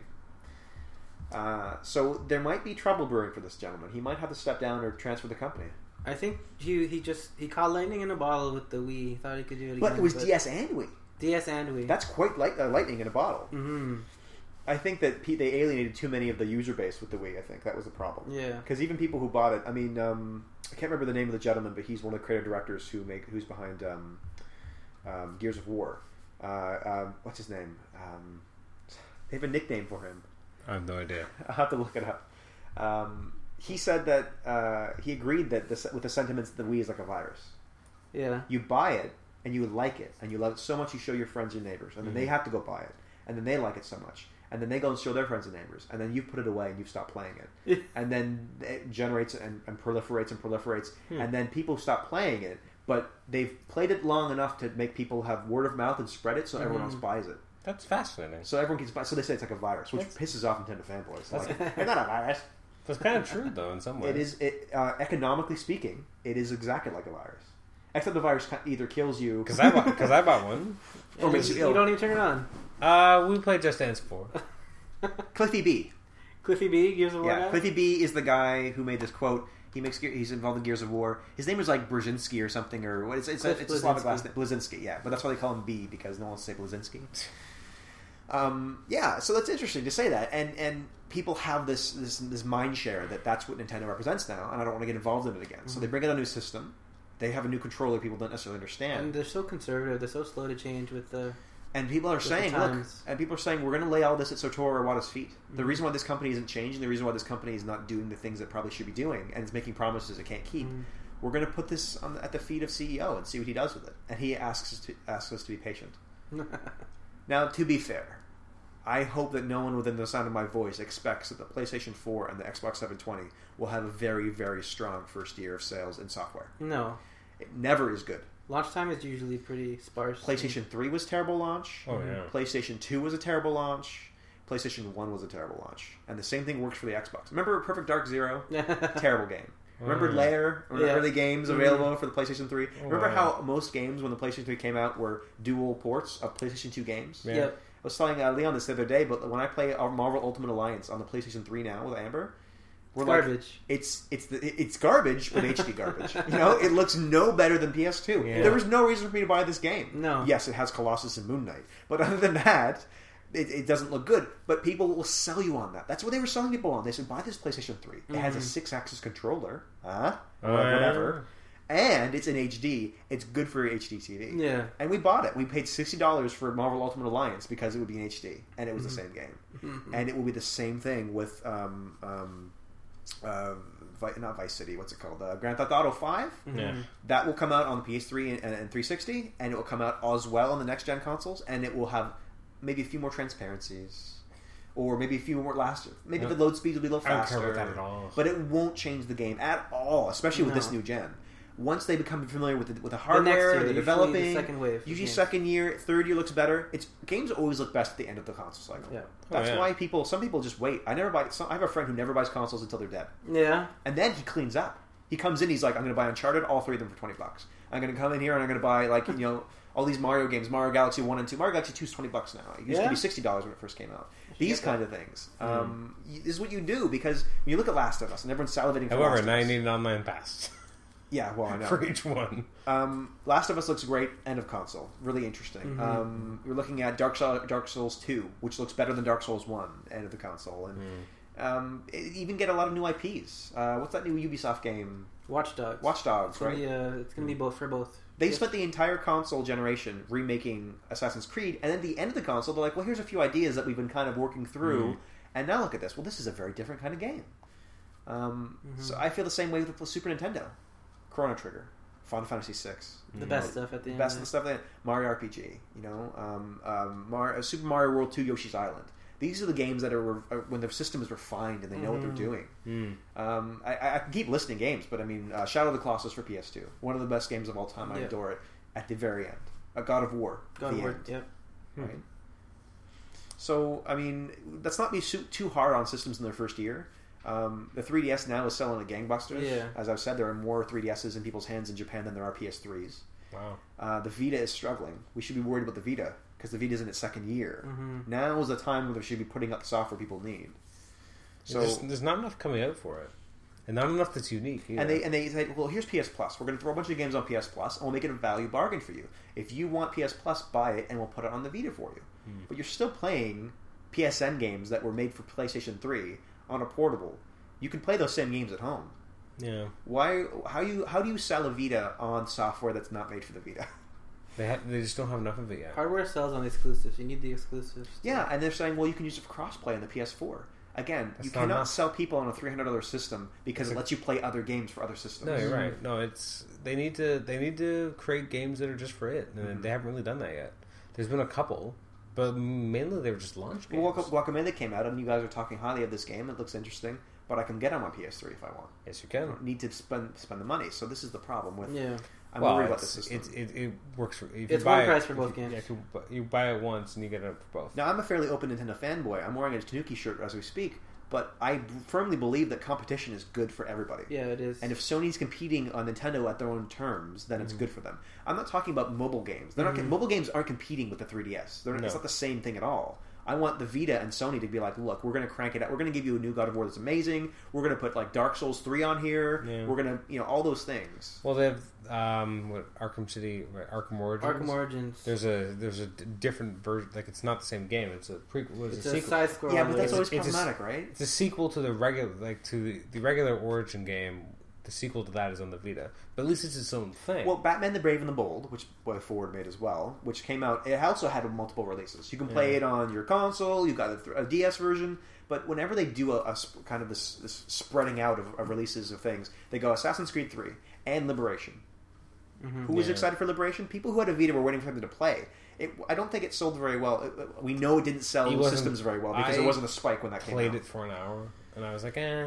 Right, because you know the mainline titles on the main systems. That's what was made That for. wasn't the only reason. I just didn't care. But people who are excited for the Batman Arkham series Yeah. are going to come to it for the console version they know and they trust and they like, Yes. and not be so excited and go, oh, there's another version that I didn't I'll know probably about. get the console one, and then I'll check out the reviews for the Vita one. But at least you have a Vita already. Yeah. I'm saying what's going to compete with the Vita. Well, it's 3DS too, so you might get it if it's good. I would. Well, my problem who's with making it? my problem with I don't that is that they make these games for 3DS and then they just port it to the Vita. That's not the Yes, same. they're making it for the That's leader, not really what I want. and then porting it down. See, Yeah. a bunch of the Lego games. That was a bunch of the reviews. That They were upports. At the end of the day, it was just Or an downport. Yes. It was just an upport from. And that's what this something last else. generation was. The 360 came out first. It was easy to develop for. It was HD and it was selling very well. And so they made a lot of games for that on PC on a PC development kit. But they were making it for the 360, and then they just said, now we're going to give it to PS3 as well, and we might change a few of the textures. But ultimately, a lot of the games are the same. Yeah. That's why. And so you get worried when you have a Vita that's more powerful than the 3DS, but all the software is being developed for the leader of the market. Because then you can't get the full power of the Vita out. And then Sony will come along and they'll go, look, we've got a new Uncharted, we've got a new God of War. Look how much better this looks than the rest of our library. Okay. So it doesn't make your library look very good. Totally random thought I thought of as you were saying. When I played, what was it, Black Ops? Did you play the Vita Black Ops? No. Okay, good. Didn't. Because the But Call of Duty apparently is Call of Duty Black Ops 1. I remember playing that, and I was playing on the hardest mode. And obviously it's difficult, but I was like, I can't get past this part. So I'd watch videos, and it was people taking videos that they played on the 360, and it was so much easier on the 360 because there was less enemies. Because it couldn't generate or I couldn't handle them. But there was more enemies in the PS3 version, which made it almost impossible for me to do. Well, that's not good. When I was watch videos and be like, that's impossible. Like I would be like, Kelly, I want to watch this video and see as I run up and see how many people there are. And she's like, there's more, and I'm like, I know, but I can't do this as fast. Like Well, and so that's, I had to lower the difficulty in the game. Like I had to do it in like a normal. that's something I've never whatever. considered before, but they're really pushing how many polygons they can put on a screen. And one of the demos they showed in the PS4 press conference was, here is some terrain, and we're going to drop, remember that thing where they drop these Yeah, all blocks the little everywhere? balls. That There's was a so cool. million balls here, guys. And so the tech geeks in the audience are like, and everyone else is like, so you drop balls on something. Like, it wasn't a big deal. Oh, yeah. But they're trying to show, look how many characters, how many Yeah. moving parts, how many polygons you can put on there. But you bring up an interesting point, because if you put too many people on the screen at once, you put too much on the screen at once, does that cause like claustrophobia as a way to the player? Because I mean, or does it end up being like the what is that Japanese series where it's basically you're an old samurai warrior, and you're just mowing down people with one sword swipe? What is that called? No, I don't know. I have no idea. Some people love these games. Dynasty Warriors. Oh, Dynasty yeah, Warriors that's is a like good game. there's like 100 guys running towards you, and you just have two buttons. There's attack and not attack. You know what? And so you press the attack button and you swipe these guys down. I feel like I would love that. Game Informer did a hilarious ad for April Fool's Day, and they said like, get ready, like, you know, we're making new games like the Steam box and all these things by these different companies. Well, we're making a Dynasty Warriors box. It just plays Dynasty Warriors games, and you can play all of them on it. And it shows the controller, and it shows the move button, and then there are two buttons on the other side: move, attack, and not attack. This is one button that's used for nothing because there's not attacking. It's like hilarious. Because, I mean, are games going to become like that? Like God of War, 100 guys on screen for God of War. It's to the max, you know? Is it going to be Poochie? Who knows? Speaking of God of War, did you either one of you play the new God of War? No. Ascension, no. I heard you. I thought you think you would. love the series. I do, but there's too much stuff coming out. This is obviously not a fair thing This to say. chunk of this first quarter, there's so much stuff. Are you going to get Injustice: Gods Among Us? I won't. That's something I want to talk about in a minute. But with God of War, I would see commercials for it, and they showed like the in-game gameplay. I'm like, that doesn't even look that much better than God of War 3. It actually looks a little worse to me. Yeah. Is it? The studio The commercials commercials I don't are- think it was. The Santa commercials are Monica. surprising. Like usually, like you see some really good visuals, and like I remember seeing the commercials for Assassin's Creed 3, and be like, "Holy crap, this looks amazing!" Yeah. I watched one for God of War. I'm like, that looks the same as God of War 3. It doesn't even look as good. Right? Do you recall? I think it's Santa Monica that did this one. I think it was a different I think studio. so. I don't know. I'm not sure. Well, that's never good.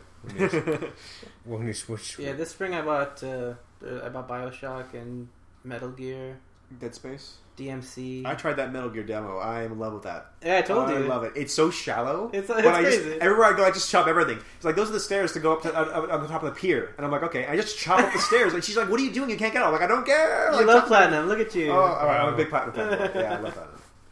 wow. Okay, so Injustice, Adam. Yeah. Well, so no one's actually buying Injustice. I'm not Gods buying Among it, no. Us? Now, I'm- the same studio that made Mortal Kombat, isn't it? Yeah, I don't like the Yes. fighting engine in Mortal Kombat. That's why. It's too. It feels too stifled. It's feels- stiff. It does Yeah, it feel feels stiff. It's stiff. I'm really. I've gone back and forth on it. Obviously, as I said on a prior podcast, like I was at a 80s gaming show and I made a little bit of money on selling some comics. So I'm like, well, maybe I could buy this game. And I was just looking at it. I'm like, I don't know if I care enough. Like, I feel like, yeah, it's very stiff looking. That was my problem with Mortal Kombat Versus DC? Versus DC. Oh my goodness! It just not only that it was stiff, it just felt slow. And like the newest Mortal Kombat felt faster, so maybe it'd be a little bit more in line with that. I'm very particular. It about just my feels fighting like you land out for a jump and then you press the attack button and then they attack it with a separate animation. Yeah. Where I feel like the Capcom games, like It's It's not fair to smoother. always draw a comparison to the Capcom, but it is easy because Well, what else do you I have play that's Marvel and fighting? I don't know. Capcom, and you got Marvel and Capcom do one thing, and then you have DC and Mortal Kombat, or the Mortal Kombat studio, whoever yeah. does it, does the other, and that's the clear comparison. no, you know what? I have a lot of history playing different studio. Oh, that's still Capcom Darkstalkers. What else have I played? I don't know. Smash Brothers. What else? Have I Fighting played? games? Yeah, I don't usually stray from Capcom. I played a little bit of Blaze Blue. Yeah. I don't care. Tekken, Virtual Fighter, I don't like Tekken or Soul Virtual Calibur. Fighter. Soul Calibur, I played a lot of Soul Calibur. Okay, so Namco, I've played some of theirs.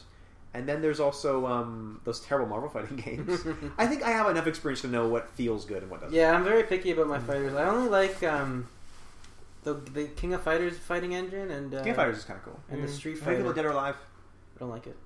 No. How do you feel about jiggle physics generally? Get the volleyball game. You know what? Though, this is going to sound super shallow, but my one issue with the animation of Lara Croft in the Tomb Raider game is that they tapered down her bust. Thank goodness, because she's not Yeah. a cartoon, but she's still busty. She is. And there's no physics, like there's so much realism. Like her face is dirty and covered and spattered in blood, and like there's all this effort and sweat lines. There's great scenes where they focus in on her face, and not only can you see the dirt, but you can see where sweat or tears have made trails down her cheeks. Like that is really cool. Yeah. But then like she has no like realistic physics. Every time she gets injured, she's like, I can take it. Like she gets like burned and stabbed and all these things, and Well- she's fine. And her boobs, they don't jiggle at all. That's kind of They look like a solid texture.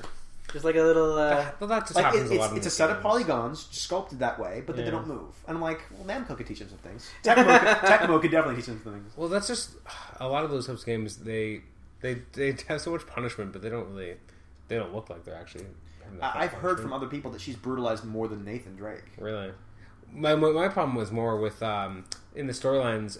This is especially true of Uncharted, and I've heard it's true of Tomb Raider as well. But Uncharted is like he's basically doesn't like necessarily killing people. Oh yeah, yeah. But then he mows down hundreds of people in the game. Yeah. So it's a big disconnect between the Nathan Drake you're watching in the video and then the Nathan Drake you are is a murderer. Yeah, a 'cause stone cold. Lara has this whole scene where she kills her first person ever. Yeah. And she's like whatever, young 20s or something, and she's like crying and she's Yeah. distraught. And then she she's kills just- hundreds more. And Amber is like, she was playing the game and she remarks on it. She's like, I had this whole segment about the loss and the feeling of dread for being a murderer, and now look at me. I just watched, and she's like showing napalm arrows at people, and they're burning alive and screaming, "Help me! Help me!" And in response, she launches another arrow at them and kills them. I'm like, this is brutal. Wait, so I don't even know. You guys bought Tomb Raider? Yeah. Amber, when Amber wants a game, she gets it. I didn't realize that she wanted She it that bad. adores Tomb Raider. Was it good?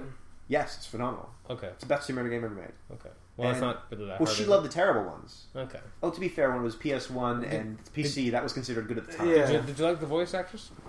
Yeah, she did a good job. I don't. I love her. like I love her. And Is she everything actually did. British? Yeah. Okay. I love her. She's awesome. Um. When I found out she was like, she's on Grey's Anatomy right now, and my Mm. wife watches that, and I think she's adorable there. And then I'm like, wait a minute, she's the voice of Tomb Raider? That's amazing. No, her name is Lara Croft. She's not Tomb Raider. Also, Samus Aran is not called Metroid. Whatever, I don't care. And Link isn't Zelda. No matter how much you wanted to do. Shut up. Whatever, she's Lara Croft. That's amazing. Another problem I have with like even the conception of Injustice: Gods Among Us, or even Mortal Kombat versus DC, is that the power levels of the characters they put in these games doesn't feel right. Especially the problem with Mortal Kombat is it's very realistic in a way. It's magical, but it's like people get pulped and damaged, and there's a damage to it. Marvel versus Capcom, or the Marvel games made by Capcom, you have Juggernaut fighting Spider-Man. It's a ridiculous fight. And Spider-Man can win a lot of the times. It doesn't make any sense. And Spider-Man can damage him. Like, Juggernaut has more health and better defense, but ultimately he's not invulnerable. But you can have these fights, and it feels like because they were drawn as these hand-drawn sprites and they were cartoony, you were like, okay, fine. Suspension of disbelief. But with the Mortal Kombat, it's all about the realism and the grit. So when you have Superman hit someone and doesn't hit right through them with one punch, Superman should never take more than one punch. No. Yeah. And should never be damaged. No. Well, that's another thing. I've never liked that, especially in DC versus Mortal Kombat, that it's just so dark. And, like, these characters are light. Like, Superman wears bright red. Batman worked. Batman's the one character that And Joker fits. worked. But But everyone else is, and that's again, the Capcom games are so bright and exciting, and it stimulates you visually. There's nothing stimulating in the visuals. Well, that's more to do with the studio. That's more with I know. those guys because I know the it's Mortal the studio. Kombat guys, so that's their I know. artists. Well, I also think that the abstraction is very helpful, like of the cartooniness. The fact that these aren't real people. So even Justice League Task Force, which wasn't a very good fighting game. Freaking love that game. Anyway. For some reason, It's I horrible. feel I'm okay with Batman fighting Darkseid in that. I'm like, okay. Or Superman fighting Aquaman. I'm like, fine. Like, it's not so unbelievable, but once you start trying to these realistic polygons, it's kind of... I strongly believe that Marvel vs. Capcom should go back to the hand-drawn sprites. I don't like the polygonal characters. I know they went for a comic booky feel with heavy inks, but it's not as good as that beautiful, fluid... And with the amount of cells they could do and the amount of frames they could do now with today's processors, it would look like a moving, breathing cartoon. That's why I hate the new Super Mario Brothers, because they could do so much more. Oh, yeah. With the 2D. It's lifeless. It's a little plastic figure. That's why I can't stand new Super Mario Bros. I do like that there's a lot of like it feels like there's the problem with DC versus Mortal Kombat for me was that I had a lot of Mortal Kombat characters I didn't care about, and I just wanted the DC ones. So there's like 10 DC characters. Wait. Are there any Mortal Kombat characters you care about? Sub-Zero. Sub-Zero. See? Everybody loves Everyone loves Sub-Zero. Sub-Zero. Everyone loves them. Who doesn't love And Sub-Zero? Scorpion too. Scorpion too. I love Johnny Cage. Basically the ninjas. All the ninjas are cool. Raiden. Sonya. I like Raiden. Raiden? Yeah. Raiden's good. And Sonya, like, but I don't really care. I love how Raiden would fly across the screen and go, the original one. And that's all I would do. He's like, I can't block that. Then I'll do it again. It's like, he didn't know there was a block button. Because in Capcom games, you go backwards. He's like, there's an unblockable attack. I'm like, here we go. Like, I always win the quarter on that one. That's amazing. Yeah. Whereas, and so I only got like, the problem, again, I hate comparing to the Capcom games, but they have so many more characters. It's inevitable. In there. They have a lot. I mean, they still don't have as many characters as they used to in MVC2, but MVC3 has a ton of characters. You look at a game like DC vs. Mortal Kombat, there's, I think, 20 characters. That's way too tiny. And then, because it's two different properties, I only get 10 from each, 10 of which I don't really care about as much. So it was very limiting. So I was kind of looking forward to this because there's more just DC characters.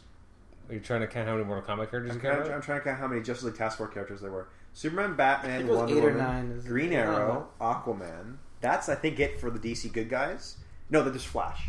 And then there's Darkseid, Cheetah, and I forget the last one. Joker? Was he in that? No, he wasn't in it. I think there's only... Is there anyone besides Darkseid and Cheetah that are in the villain section? Let's see. The characters, Aquaman, Batman, Flash, Superman, Green Arrow, Wonder Woman, Cheetah, Despero, and Darkseid. It was Despero. That's the one I was thinking about. Yeah, But it was a there's 8 weird guys. version of Despero. He didn't even look like the Despero. No, I didn't know. recognize him when I saw him later in clicks. I'm like, is this the guy? Actually, only by reading his name, I'm like, oh, that's who that was.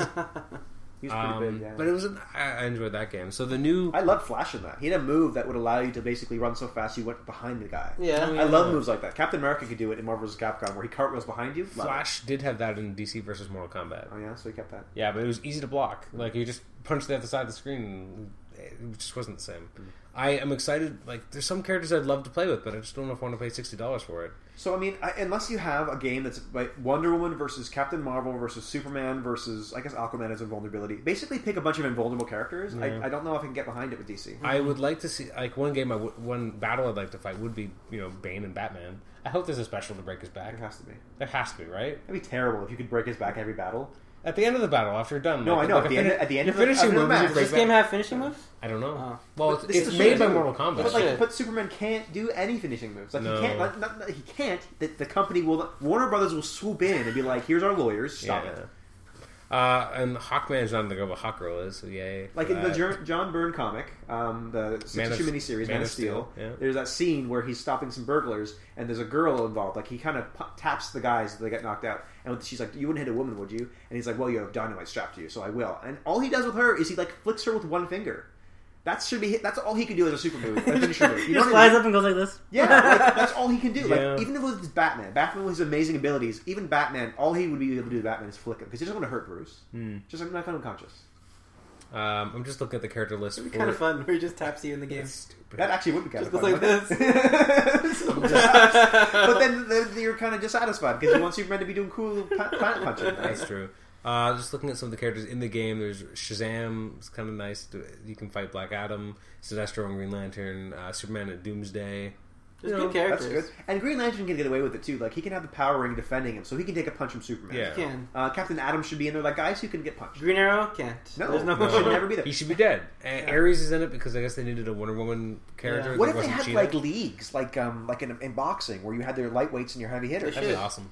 And people will be like, "I Human want League. Batman," and then you can make. Then there could be an option. Human League. Human League will start. Don't you want me, baby? There could be like a cross league where you can, because they don't want to limit the game too much. People want to have Batman Superman fights. Yeah. You can do that, but there's also an option that says, "Look, if you guys just want to play realistic, kind of more authentic fights, there are only moves available in the Power League. Superman will not do. If he ever does crossplay, his move set gets limited." It's actually cool. And his finishers get limited to taps. But if he's in the Power League, he will wind up and he'll planet punch. That'd be pretty cool. Wouldn't that be different? Yeah. Or if nothing else, you could say like, I could do Cross League, but that's only for handicap. So if you want to play with your kid brother and he doesn't know how to play, he gets Superman, you get Batman, and now you have a super challenge. Like, if Superman touches me more than once, I'm out. So I've got to really be good. I think part of it too is, I mean, I don't really like playing a lot of these fighting games online because I'm not good. So if I go online, I'm asking to be, Humiliated over and over again. Yeah. So part of it is like if we were recording the podcast tomorrow, the day it came out, maybe I would have bought this just to be able to be like, okay, let's play. But like, I don't know when I'm going to be able to sit down and play a fighting game with a bunch of people. Well, the next time we have a podcast. Yeah, apparently, that's what we'll be doing. You have a lot of people coming to your house. Yeah, apparently. But you know what I mean? Like that there is something to that for me. Like, playing it alone has a limited amount of fun to me. It's Absolutely. Especially with all these characters, it's more fun to be like, okay, I'm going to be Flash, you're going to be Doomsday, let's see what I can do. Killer Frost. Yeah, Killer Frost made it into the game. I don't know how that happened. Ares is in there. Ares is in there to fight Wonder Woman. They did Cheetah last time, that's all I'm saying. Yeah, they did. Nightwing got in there. I like that he's there. Solomon Grundy, okay. No Supergirl? No. I kind of, like, part of me wants to play this, but I just don't know if I can spend the money on it. Oh, it's going to be Harley Quinn in her Arkham gear, though, isn't it? No. That's the new look. They all for have Harley. new costumes. No. There's DLC or a pre-order bonus that gives her, I believe. Actually, I don't know if it's her. That's Hawkgirl, but not Hawkman? Yeah, that's what I said Oh, before. that's too bad. Yeah, it's unfortunate. I should listen to you when you talk. Yeah, That'll well. probably help. So Lex is going to be in his battlesuit, obviously. Yeah. Hold it on. has to be. Hold on. I'm reading a description of the plot on Wikipedia, and it sounds terrible.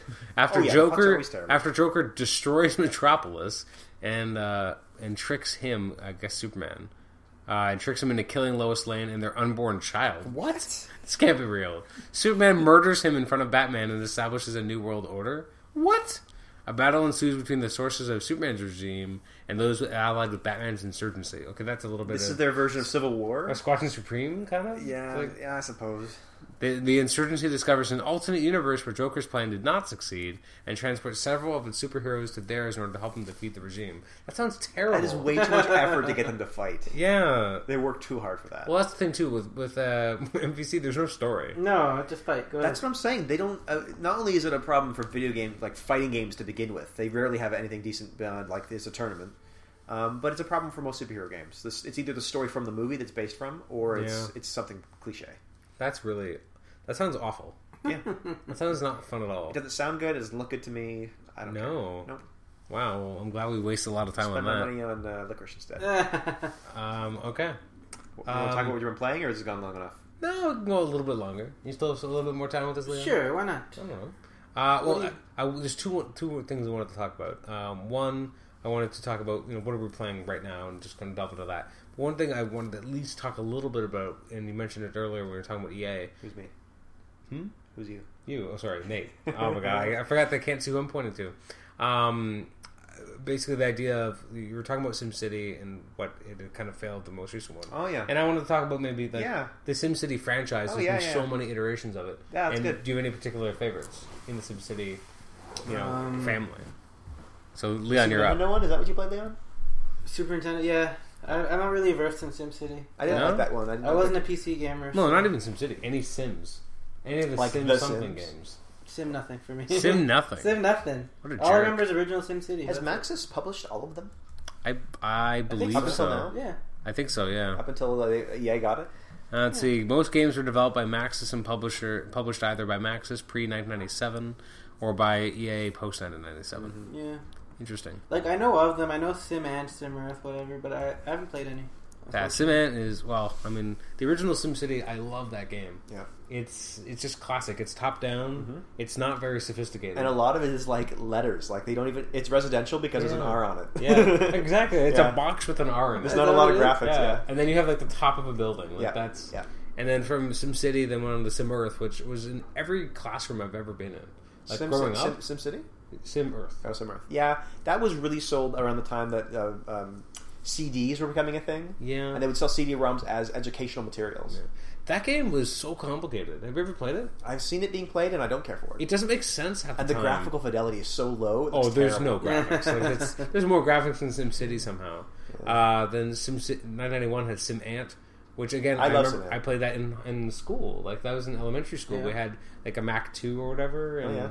whatever it was. But it was not a good game. I love SimAnt. No? You dig your little colony, and you can see the side profile, for like a cross section of the colony, and you can dig tunnels, and then you have to like get your Don't you have to watch out when you're on the top surface? Yeah, because if rain comes down, then the top of the tunnel starts to flood up. Yeah. And you get your queen lower down, and she starts producing larvae, and then you have like flying ants and soldier ants, and then very, very intelligently, they use a system of scent trails.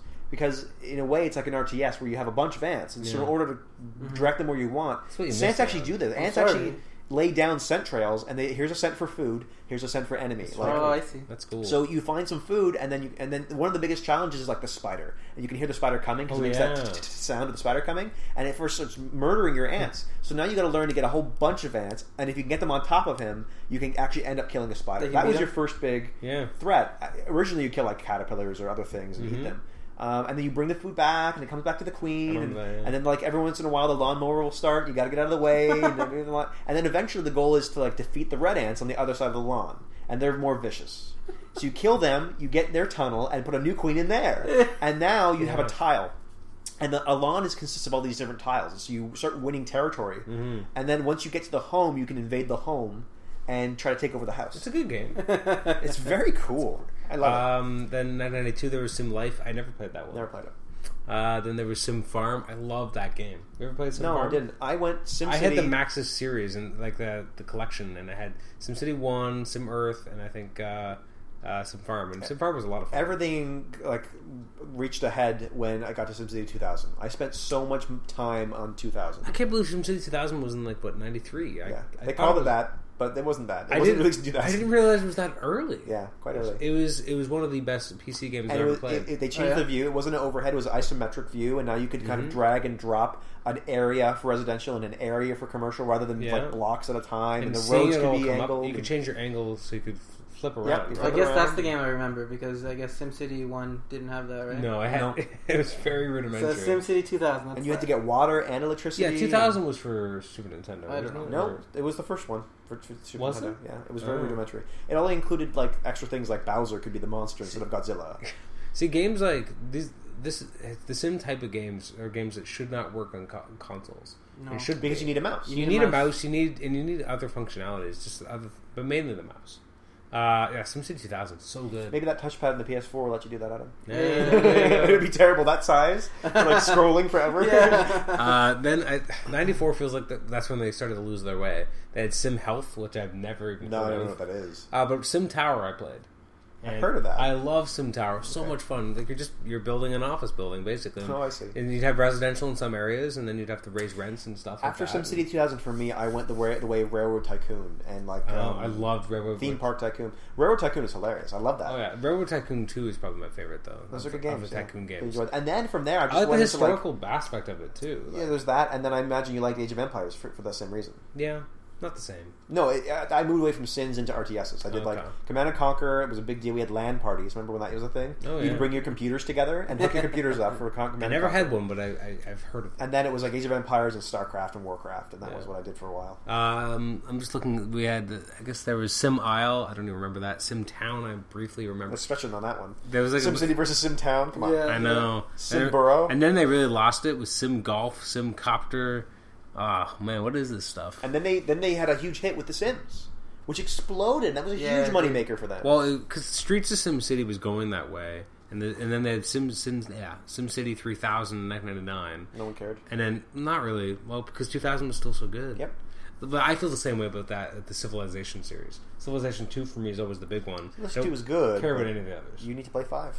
I don't have a computer that can handle it. You will. Then 2000 was The Sims, and every attachment and release pack possible. Yeah. There was so much DLC. Medieval. Yeah. Katy Perry, I think, has one. Yeah, like it's my sister had that. She had a few with like the Live and Large and like a bunch of these I can't original. stand this. I don't like Sims at all. I didn't mind it when it started, but then I was like, "What am I playing? And why am I doing this?" Yeah. It's sometimes I have these aha moments when I'm playing certain things. Grand Theft Auto 4. I had another one like, "Why am I playing this other guy's life when I could play my own?" Yeah. Like I'm going to the store literally and buying a Coke in virtual like, world. why am I dating this girl on this video game and I'm alone? Like, that was kind of like, what am I doing? I think Like, most people in our geek culture come to that realization at one point. It doesn't matter what your sex Like, is, male and female. We realize we go to conventions and we interact with people, and then we come home with all our loot, and we get excited to count our loot. Yeah. We realize I was with people before, and I'm alone. Yeah, like I have this guy. He's going out on dates and saying what he's going to say to this girl. I'm like, why am I doing this? I'm alone right now. I'm very lonely. What you really got to do is take your dog and pee on your neighbor's lawn every day and try to make a fight between the two of you break out. Yeah, That happens. So yeah, there's a That is one of those games where you just want to play to be a dick. Yeah. Really, it is. And Railroad Tycoon was kind of like that too, or Yeah. even Sim or Theme Park, the Theme Park Tycoon, Roller Coaster Tycoon. That's Roller what it's Coaster called. Tycoon, yeah. Where you make a roller coaster that like it launches you into the air, and then you make no track on the end to receive them, so they just die. And your park gets closed down. And I'm just looking at like this chronology of games. I'm like, I haven't played the Sims games in so long. There was the Sims Online, the SimCity 4, the Sims 2, and then way too many Sims, like the Sims, my Sims Museums, and all right. sorts of crap. So then basically, I don't care anymore about the Sims. But Until now, would you have an eye for the new game? Have you seen any of it? no. Looks pretty cool. But the problem is the map is very small. You have like a small amount of space because they've connected this larger area to other cities. It's very interconnected. Okay. And so like there are things you can do where if there's a lot of crime in your city, you don't necessarily have to build more police stations, because if the police in your joining city, like your buddy who's making his city, has good police systems, they can send their cops to help you out. Oh, yeah. And in response, you can say, well, I'll send you a lot of... I have electricity. I have excess electricity. How about I send you power if you send your cops over to help me out? So there's it focuses on the interconnectedness of cities and Yeah. interdependence. That's kind of neat. Which is neat, but you need to be online. And whenever you do anything, it saves it, because it's always online, so it saves anything you do. In the old SimCity, you used to be able to, like, I'm going to see what happens if I blow the stadium up and then try to build this here. Yeah. And you do it, like, that didn't work, I'm going to reload. You can't do that anymore. It's persistent saves. I don't like that. Like Demon's Souls. Because I like being able to kind of experiment. Yeah, like in Demon's Souls, you can't see, I'm going to jump down here No. and see if I can survive. You would never do that, because you're dead. Yeah. There's no reload. So it kind of hinders experimentation. Yeah, I don't think I don't think I have any real need to go back to SimCity. Mainly because I don't know if I have a lot of time to spend on PC gaming, and like those games were a lot of fun, but they were time suckers. Oh, yeah. Yeah. Like- It's good when you're 14, but not when Like you're SimCity 34. and Civilization, those were games where I would play for hours, and it'd just be like, "This is amazing. This is like, Little That's Adam's ruling the world. yeah." That's never- Well, Civilization especially, because like in the older games, you didn't have to cut off; you could keep going. Who's your favorite? Well, you go to space and you're done. Yeah, but I wanted to conquer the world. Who's your favorite race? Which race did you pick? Roman. I picked the Greeks a lot. Yeah? Yeah. I like Romans because I think they had the code of laws first. I also picked Egyptians because I like to say Thebes. Oh, really? No, I would pick Romans because I wanted to be have code of laws first, so I could get Republic first, so then I could build a great library, and then I could sponge the greatest whatever new achievements in the The Celts don't have any of that. technology. The Celts start with I don't even remember. They're like, you can kill people faster. Tree worship.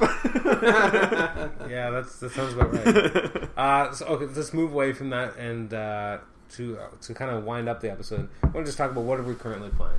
So Leon, what have you been playing? Well, me and Nathan are pretty much playing the same games. I mean, recently what I've beaten is Ni no Kuni, which is a JRPG with Studio Ghibli co-doing it. Nate, is that what Yeah, Level 5's doing it. Ghibli helped with the art. Yeah.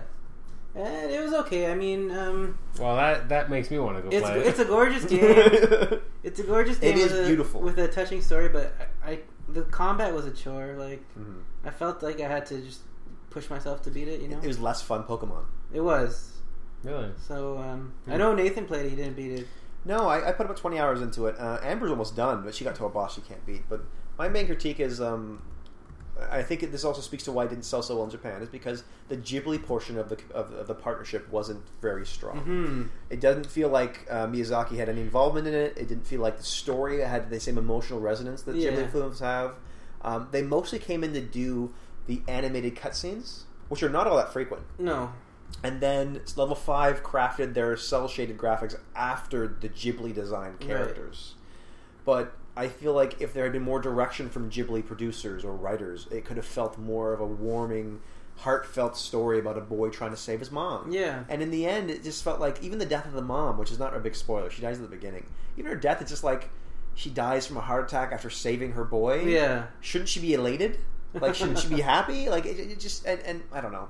I do love Mr. Drippy. I think Mr. Drippy, the choice to give him a Welsh voice actor, and the writing for him is delightful. Mm-hmm. But the boy, all you hear is, "Let's do it!" every time you start a battle. You know what I'm talking about, right? I don't like the voice actor they picked. It sounds like a female voice actor, actually. Right. They chose to portray a boy, which has happened with Bart They Simpson. do it a lot. And I don't feel he has any real compelling character or emotion to him. You end up with 3 companions that feel like Brock and What's-Her-Face from Pokemon.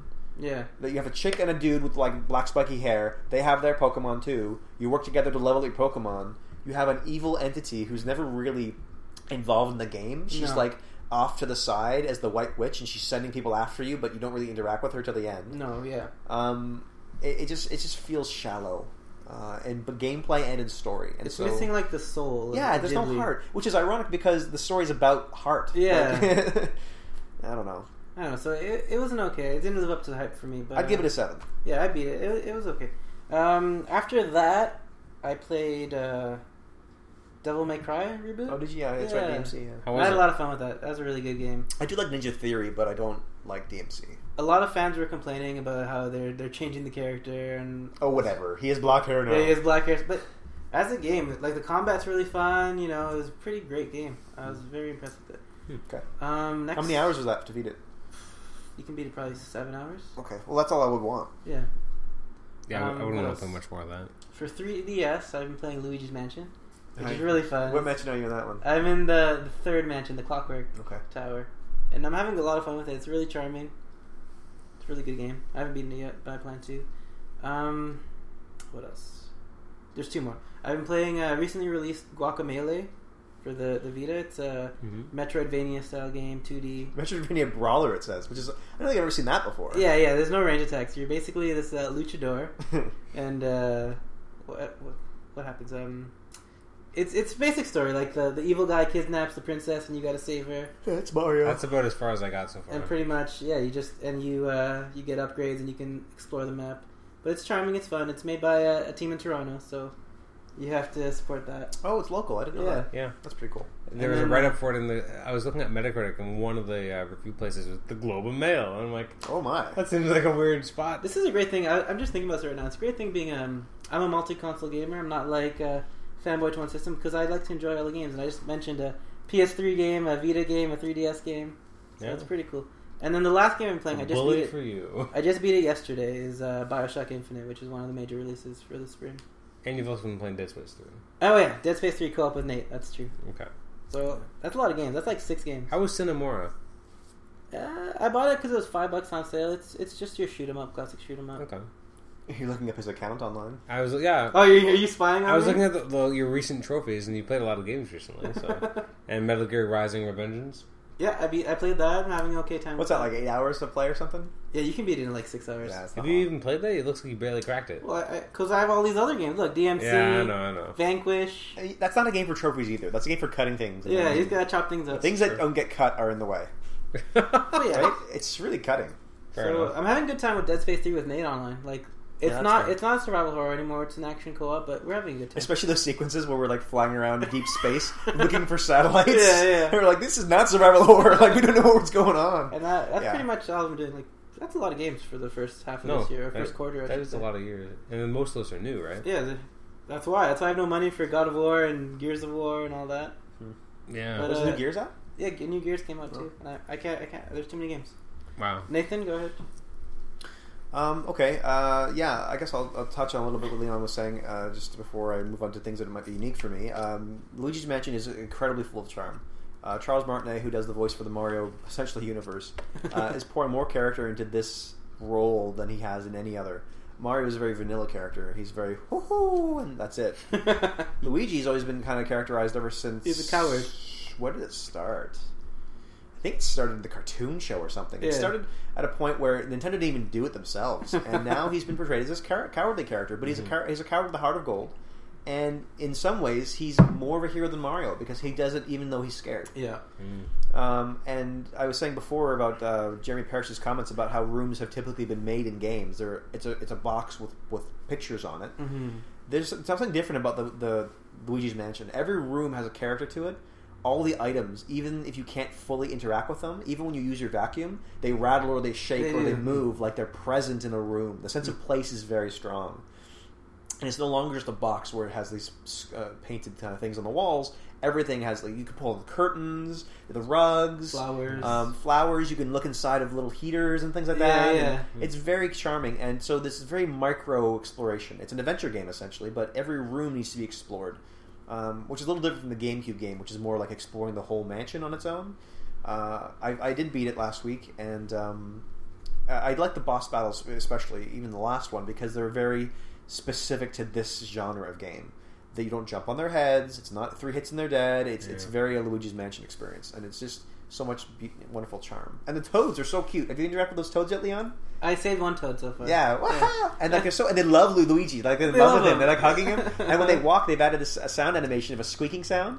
So when they walk, it's a squeak, squeak, squeak, squeak, squeak, squeak. They're so adorable. I love pressing the D-pad on that stupid game for no reason. Hello. Yeah, it's very neat. So that has been full of a lot of charm. Before that, I finished Castlevania Mirror of Fate for the 3DS. Yeah, how'd you like that? I didn't like the demo. I found a hard time describing why I enjoyed this game so much. I played it, and then I played it again to get 100% immediately after I finished it. Did you? Wow. I never do that with games. Yeah. There's something about this game, and I wrote a whole little thesis about why I feel this way. And there are several reasons why, and I don't have time to go into it now, but I think that this is a very divisive game. I think there are a lot of people who really hate it, and yet I've also seen reviews that say it has an 8 out of 10. Oh, yeah? Leon tried the demo and didn't like it. Yeah, I beat the demo. I turned me off. I think one of the problems with expectations is that it's going to either be presented as an arcadey version, which is the first 4, 5, maybe even 6 Castlevania games. Yeah, were all very arcadey. You progress through and you kill things. And they started to do branching paths with Castlevania 2, and they did more of that with Rondo of Blood, where you can kind of, and in Castlevania 3, you can kind of choose your path through the world. But it was still very much like attack, whip it, kill it. And then there was the Symphony of the Night games, which introduced the Metroidvania style, which is a title I don't really like. I don't enjoy the name for that genre. But essentially, it's a non-linear path that involves branching paths, but also retreading path through old areas with new powers that allow you to progress through those environments differently. This game for 3DS possesses both of those aspects. There's this kind of action combat style, which is actually taken from Lords of Shadow, so it's very combo driven. But it kind of works. And then they incorporate other things, like the boss battles are actually creative and they have different levels to them. And so it's not just about whipping them. There's like, you whip this character in a certain pattern, and now they switch to like, you find this necromancer at one point, and now there are circling It's hard to draw without using my finger, so I'm going to draw them for the purposes of the guys in the room. Okay. Shields, but each of the shields have different concentric shields within them. So there are 3 shields all rotating at different rates, and each of the shields has an opening in them. Yeah. So you've basically got to wait and dodge until all 3 shields line up, and then you can roll into them and get in and attack them. Like, that's different, right? Yeah. And then there's another thing where you have to break this girl's shield down, and then you have to like yank the shield and break it, and all of a sudden now there's these patterns of projectiles flowing out from her like a bullet hell shooter. Mm-hmm. So the boss battles are actually fairly creative, and there is some retreading, but not a lot of it. It's fairly directed, so it's not Symphony of the Night. So people who are used to Symphony of the Night games are like, I'm disappointed. I'm not really leveling up the same way, and the exploration's different, and I don't have to retread the same areas over and over again. And I really enjoy doing that and discovering new areas, and it combines the linear directed style with the kind of combo-driven action combat of Lords of Shadow with a somewhat open-ended castle that does promote you to retread to get power-ups. Like, most of the power-ups are you get more health or extend your magic. Yeah. But that's fine. I mean, finding items in Symphony of the Night wasn't really substantial. We think it was. We remember it was. But I just played Symphony recently, and you find like a new sword, or you find a potion. Like, the things you find in that game are not massive. Every once in a while, you find a health, like a power-up jar to power up your levels, your health, or your hearts. But for the most part, that's present in this game too. Mm-hmm. I just feel that people's expectations have caused them to dislike a game that I think actually is fairly fun. Yeah, I didn't like the graphical style either. The graphical style is very muddy. Yeah, but with a 3D on, sometimes okay? it's beautiful. Yeah? It's never going to be less muddy Yeah. and less kind of drab. It is they're going for a drab look. Mm-hmm.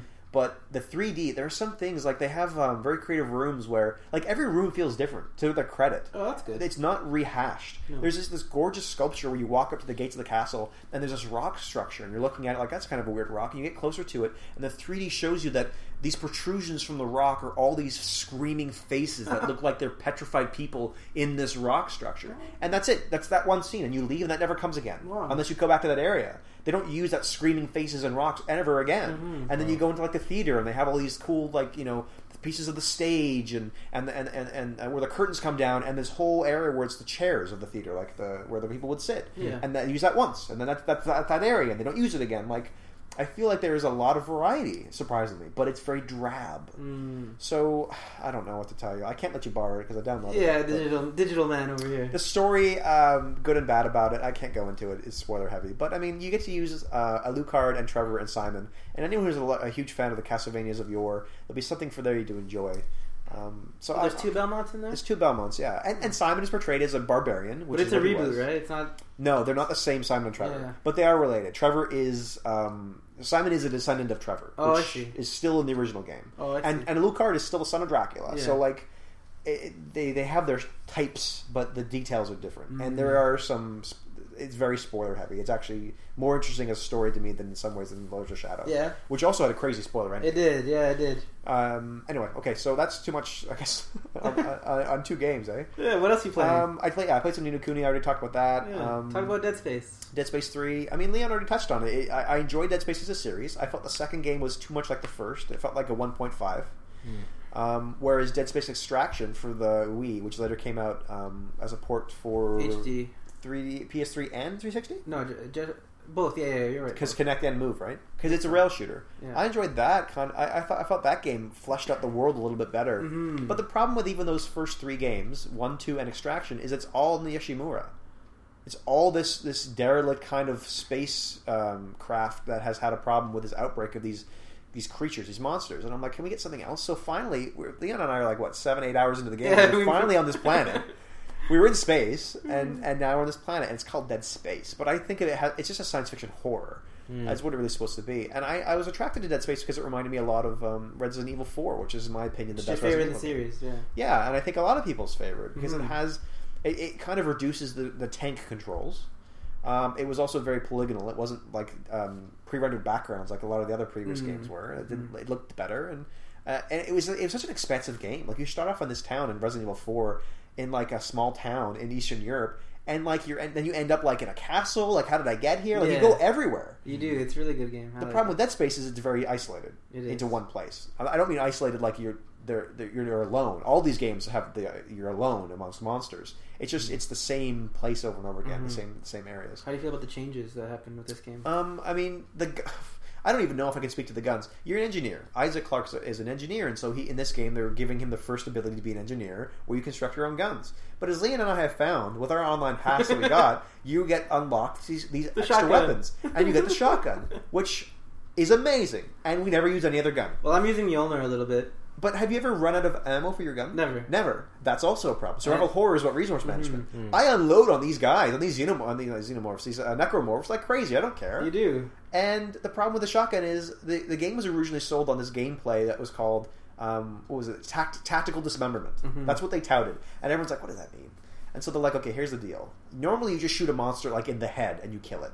In this game, you can't do that. They're resilient. You have to dismember them, take literally their limbs off of their bodies, and you use a plasma cutter to do it. And the alternate firing conditions of the plasma cutter have one horizontal, one vertical. So now you don't even need more than one gun in that game. The first gun you start with has the ability to either lacerate the limbs on a vertical or horizontal plane, and then you can kill them that way. Fine. That was a strategy involved in trying to position your character so you could shoot these limbs. And the AI was designed so that they would be erratic. Because they don't want you to get a good beat on each of the limbs, so they would kind of move from side to side, or they would shuffle quickly, and it's hard to shoot their legs when they're running. That was the tactic. In this game, I have a shotgun. I don't care what they're doing. I fire at their body, and their limbs explode. He does. He really does. So what's be done with that? You know, it's not difficult to take them out anymore. It feels a lot more like other survival horror games, like Shadows of the Damned, as I mentioned before, which feels a little bit like that too, and Resident Evil 4, which it's shoot them in the head kind of thing. So I feel that's missing, but to the service of the co-op, I can't speak of single player. It makes co-op move along a little faster. It does. It's more brisk. You don't have to worry about ammo as much anymore. You have someone to watch your back, so you're no longer worried. Dead Space is classic among horror games, or any horror genre, even a movie.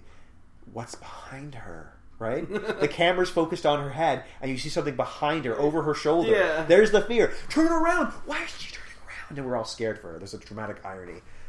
In Dead Space, whenever an enemy would appear and come towards you, it would lumber towards you. Like, I got this guy. He's lumbering towards me. I'll set up my reticle and I'll fire on him. And all of a sudden, no, from behind me. There was a guy behind me the whole time, and he's biting me now. And you got to fight him off, and now I'm surrounded.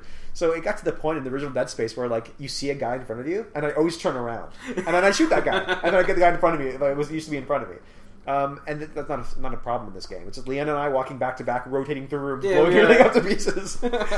So I think it's good. Play it co-op if you can. I think it's better than the second one. At least it gives you different venues to play in.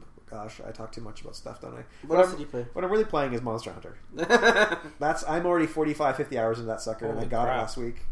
Monster Hunter is it's not always online, but it's better online. It's a multiplayer RPG, and it's kind of modeled the same way as Diablo or other Western RPGs are modeled. Early Western RPGs were very influenced from Dungeons and Dragons, the pen and paper game. And Dungeons and Dragons originally was just go in, kill the monster, get the loot. That's it. And then it evolved. Like, it started with a game called Chainmail. Gary Gygax and his partner worked on Chainmail, and that all Chainmail was kill the monster, get the loot. Later on, when they developed Dungeons and Dragons, it became like, let's make a character for you. Yeah. But ultimately, the gameplay is still get the loot and kill the monster. Yeah. And we're going to use that loot to buy better weapons so we can kill better monsters. That's Monster Hunter. But it has the veneer of Japanese colors and the color palette and the crazy design sensibilities and huge swords. So it's a game where I go in and I kill monsters to get their carves and then make armor and weapons out of their skins to make better weapons to kill bigger monsters. Wow. And you play 4 players. You can go online. It's highly addictive. And the best thing about it is this kind of social interaction when you see someone in a lobby and they're wearing some awesome looking armor. Like, you have like tusks coming off of your back and everything. It looks like there's wings from like an insect, kind of like part of your skirt from your armor is like the insect wings, and they change color as you move. Like, where'd you get that? I've had that twice. How did you get that armor, and how can you help me get it? It's a very compelling thing. You see something, and that becomes the prize you want to obtain. And so it becomes a cyclical reward system. I put work and effort into it, and I carve, and I get the chance to carve the one item I need to make this armor, and I finally got the armor, and I can put it on, and I look beautiful, and I look awesome, or I look hardcore, or I have tusks coming off of my arms, and I look amazing, and I have this giant blade that I can switch into like an axe, and it can like shoot fire out of it because I carved from this certain dragon, and now I go into a lobby, and someone goes, "Oh my gosh, it's amazing, where'd you get that?" And you're like, "Well, actually, I got it from killing this Rathalos." And I'm like, "Really?" Like, yes, I'm really good at getting Rathaloses.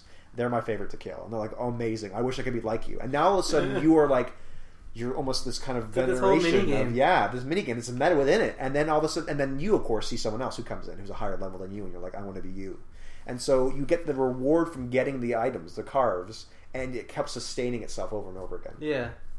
And that is really, I mean, in some games, the reward. I still remember playing Mega Man X. You play the first game of Mega Man X, first level, and you get to the end, and who shows up to save your butt? Zero. And what does Zero look like? Badass. And what can he do? He got a lightsaber. He looks awesome. And Zero, in that conversation, he basically tells you, one day if you keep working at it, you can become as powerful as me. And then he leaves. What a motivation, right?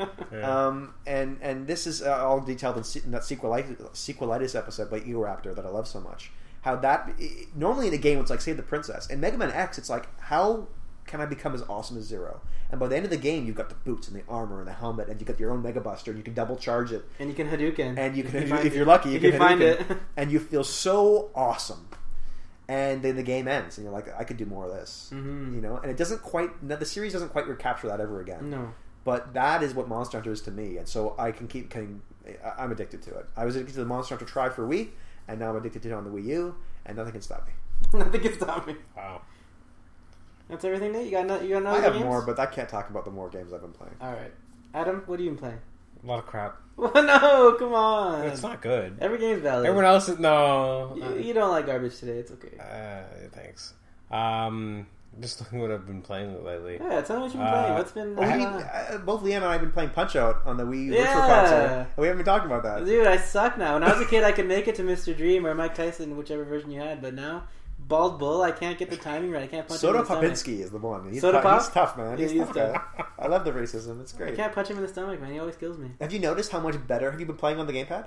Oh yeah, the game. Have you noticed how much better it looks? It's so sometimes? nice looking. Because like the HD games look great on the HD screen, but being able to have that smaller and Looks smaller pixels, crisper. yeah, it looks really great. I'm so excited for Super Metroid on that little screen. It's gonna look nice. It's beautiful. Yeah. Mhm. Anyway, sorry, Adam. That's You had a little retro gaming in there. No, that's all good. I'm trying to think what I've been playing. Well, I played a little bit of Guacamelee. Guacamelee. I don't know what I think about it because I haven't really done much of it. I've only played like maybe 5-10 Oh yeah, minutes. I'm of it. almost done. I didn't beat the last guy. I didn't have much time to play it. I don't know how I feel about it. I'm excited about it, but I don't know. We have to get Adam to play Bioshock Infinite. Like with the map and everything. I Wait, you wasn't didn't sure. talk about Infinite. We'll talk about it after You Adam's know done. why? Because there's so much to that game. But honestly, I'm not saying this to bring up Bioshock Infinite. I'm saying this because I think that more than the first two games, I think that Adam the would like content. it? I think he would because I think that Adam. I mean, people are interested in American history for a reason. Mhm. It's pretty fascinating. Like Mhm. what a transformation in our world, right?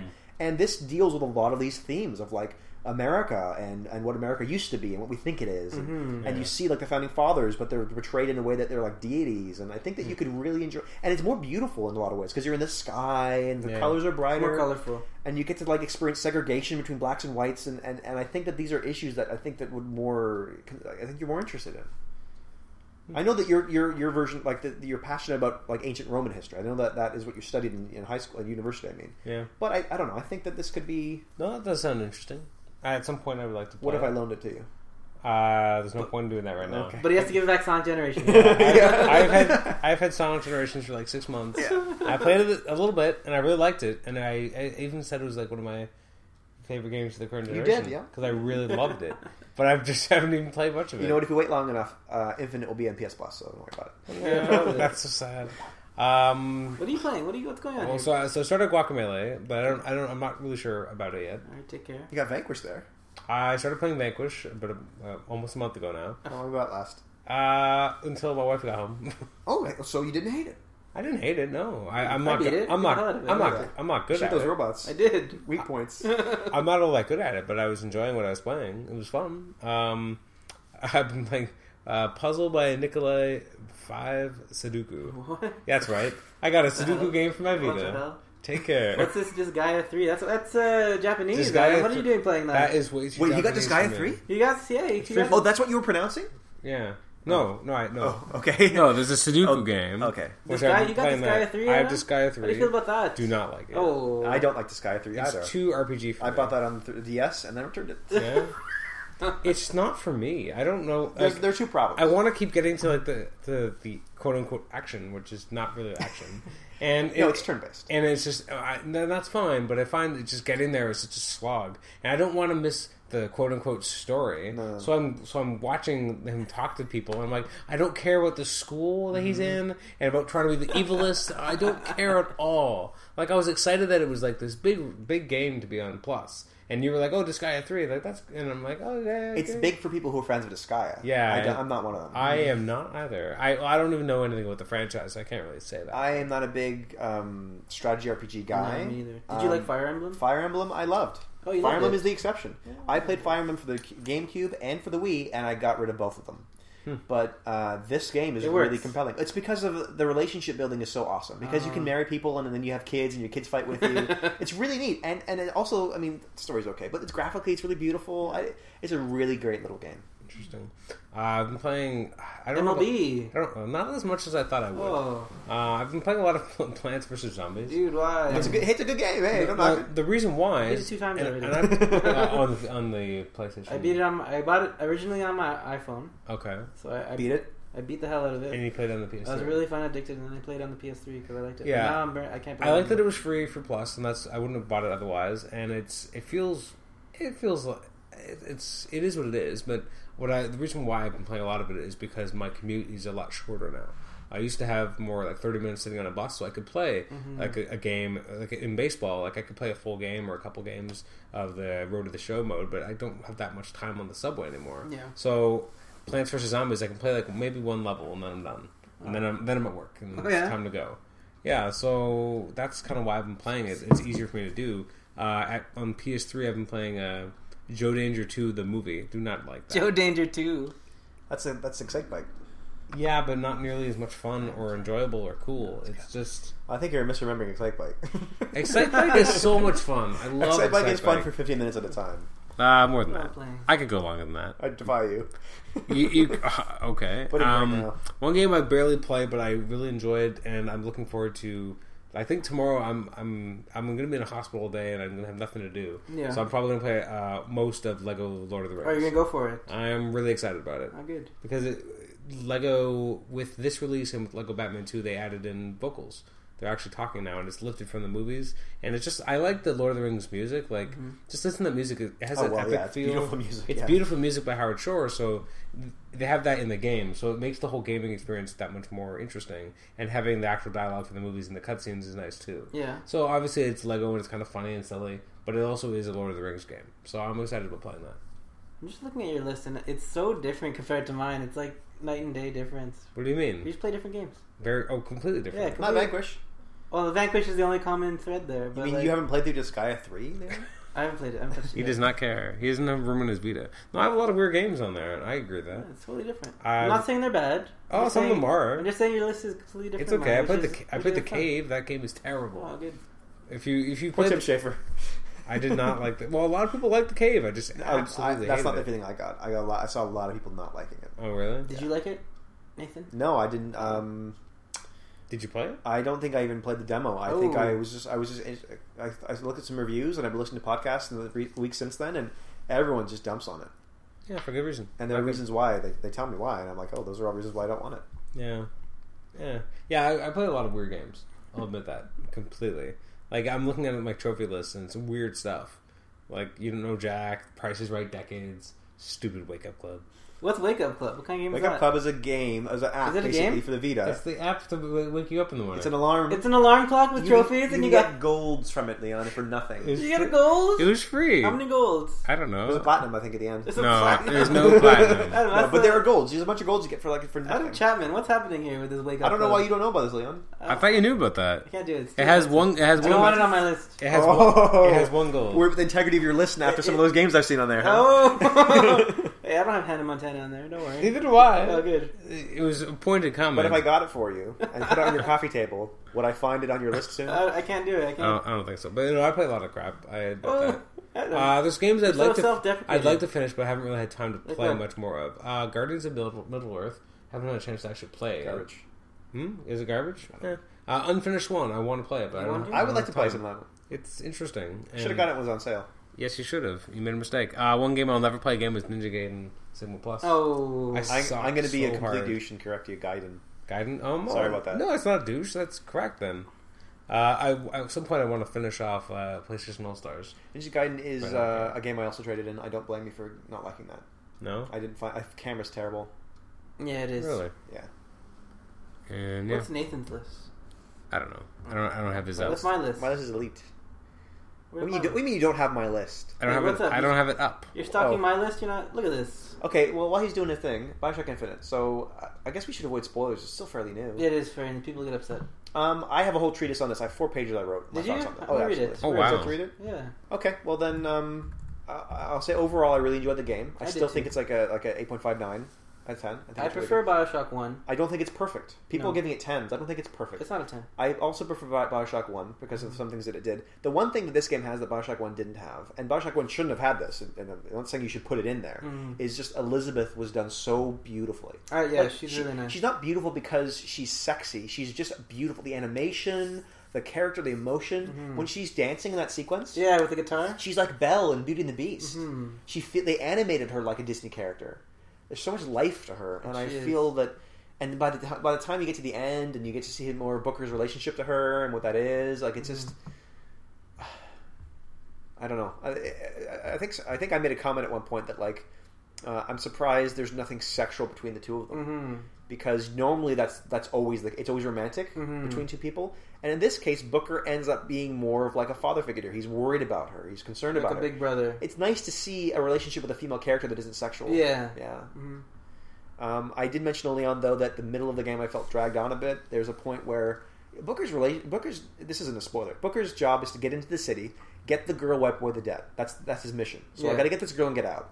But he spends the middle portion of the game shooting and killing all of these people. Yeah, just murdering everybody. Murdering thousands of people, hundreds of people, and it feels like not only am I a mass murderer, but a lot of these people are just like police policemen, officers. and they're just here to enforce the peace. And they may not agree with you. They may think you're a terrorist, but they don't know. Yeah. They've been told this guy's a bad guy. So I'm just killing people who are doing their jobs. Yeah. And it kind of feels bad. I feel bad in the middle of it. I'm like, I'm here to save Elizabeth and protect her, and I want to protect her, and you feel that need. I need to protect this girl. Yeah. But at what cost? Mm-hmm. So the narrative, which is this very emotional narrative that kind of pulls you along and really involves you with this guy, at a certain point, I start to feel this venom, this taste for being him because of the things I'm expected to do. Yeah. I feel like being a shooter made it a disservice. Yeah, and Leon mentioned before the podcast started maybe even stealth missions where you have the option. I can go make a bloodbath, or I can take the Kind other of like route. Dishonored. And you know? excellent example. Because in that game, you're here to kind of save this other girl, with also whom you have a paternal or brotherly relationship with. But you have the option of like, look, if I kill these people, she's going to see me as a murderer. Yeah. And if I save them and spare them, she's going to see me as a guy who has compassion. Mm-hmm. Whereas with Elizabeth, like at a certain point, she sees you kill one guy at the beginning. This is the same problem with Lara Croft. It is. With Far Cry Uncharted. 3. Far Cry. She sees you kill one guy and she runs. She's like, "You're a murderer. I can't believe it. You're horrible." And she runs away. Then you catch up to her and it's fine. Yeah. And then she witnesses you kill people. Like You're thousands using your of people. grapple claw to like Gouge decapitate their people. face. Have you seen their faces after you use that on them? No. It's ripped open. Oh yeah.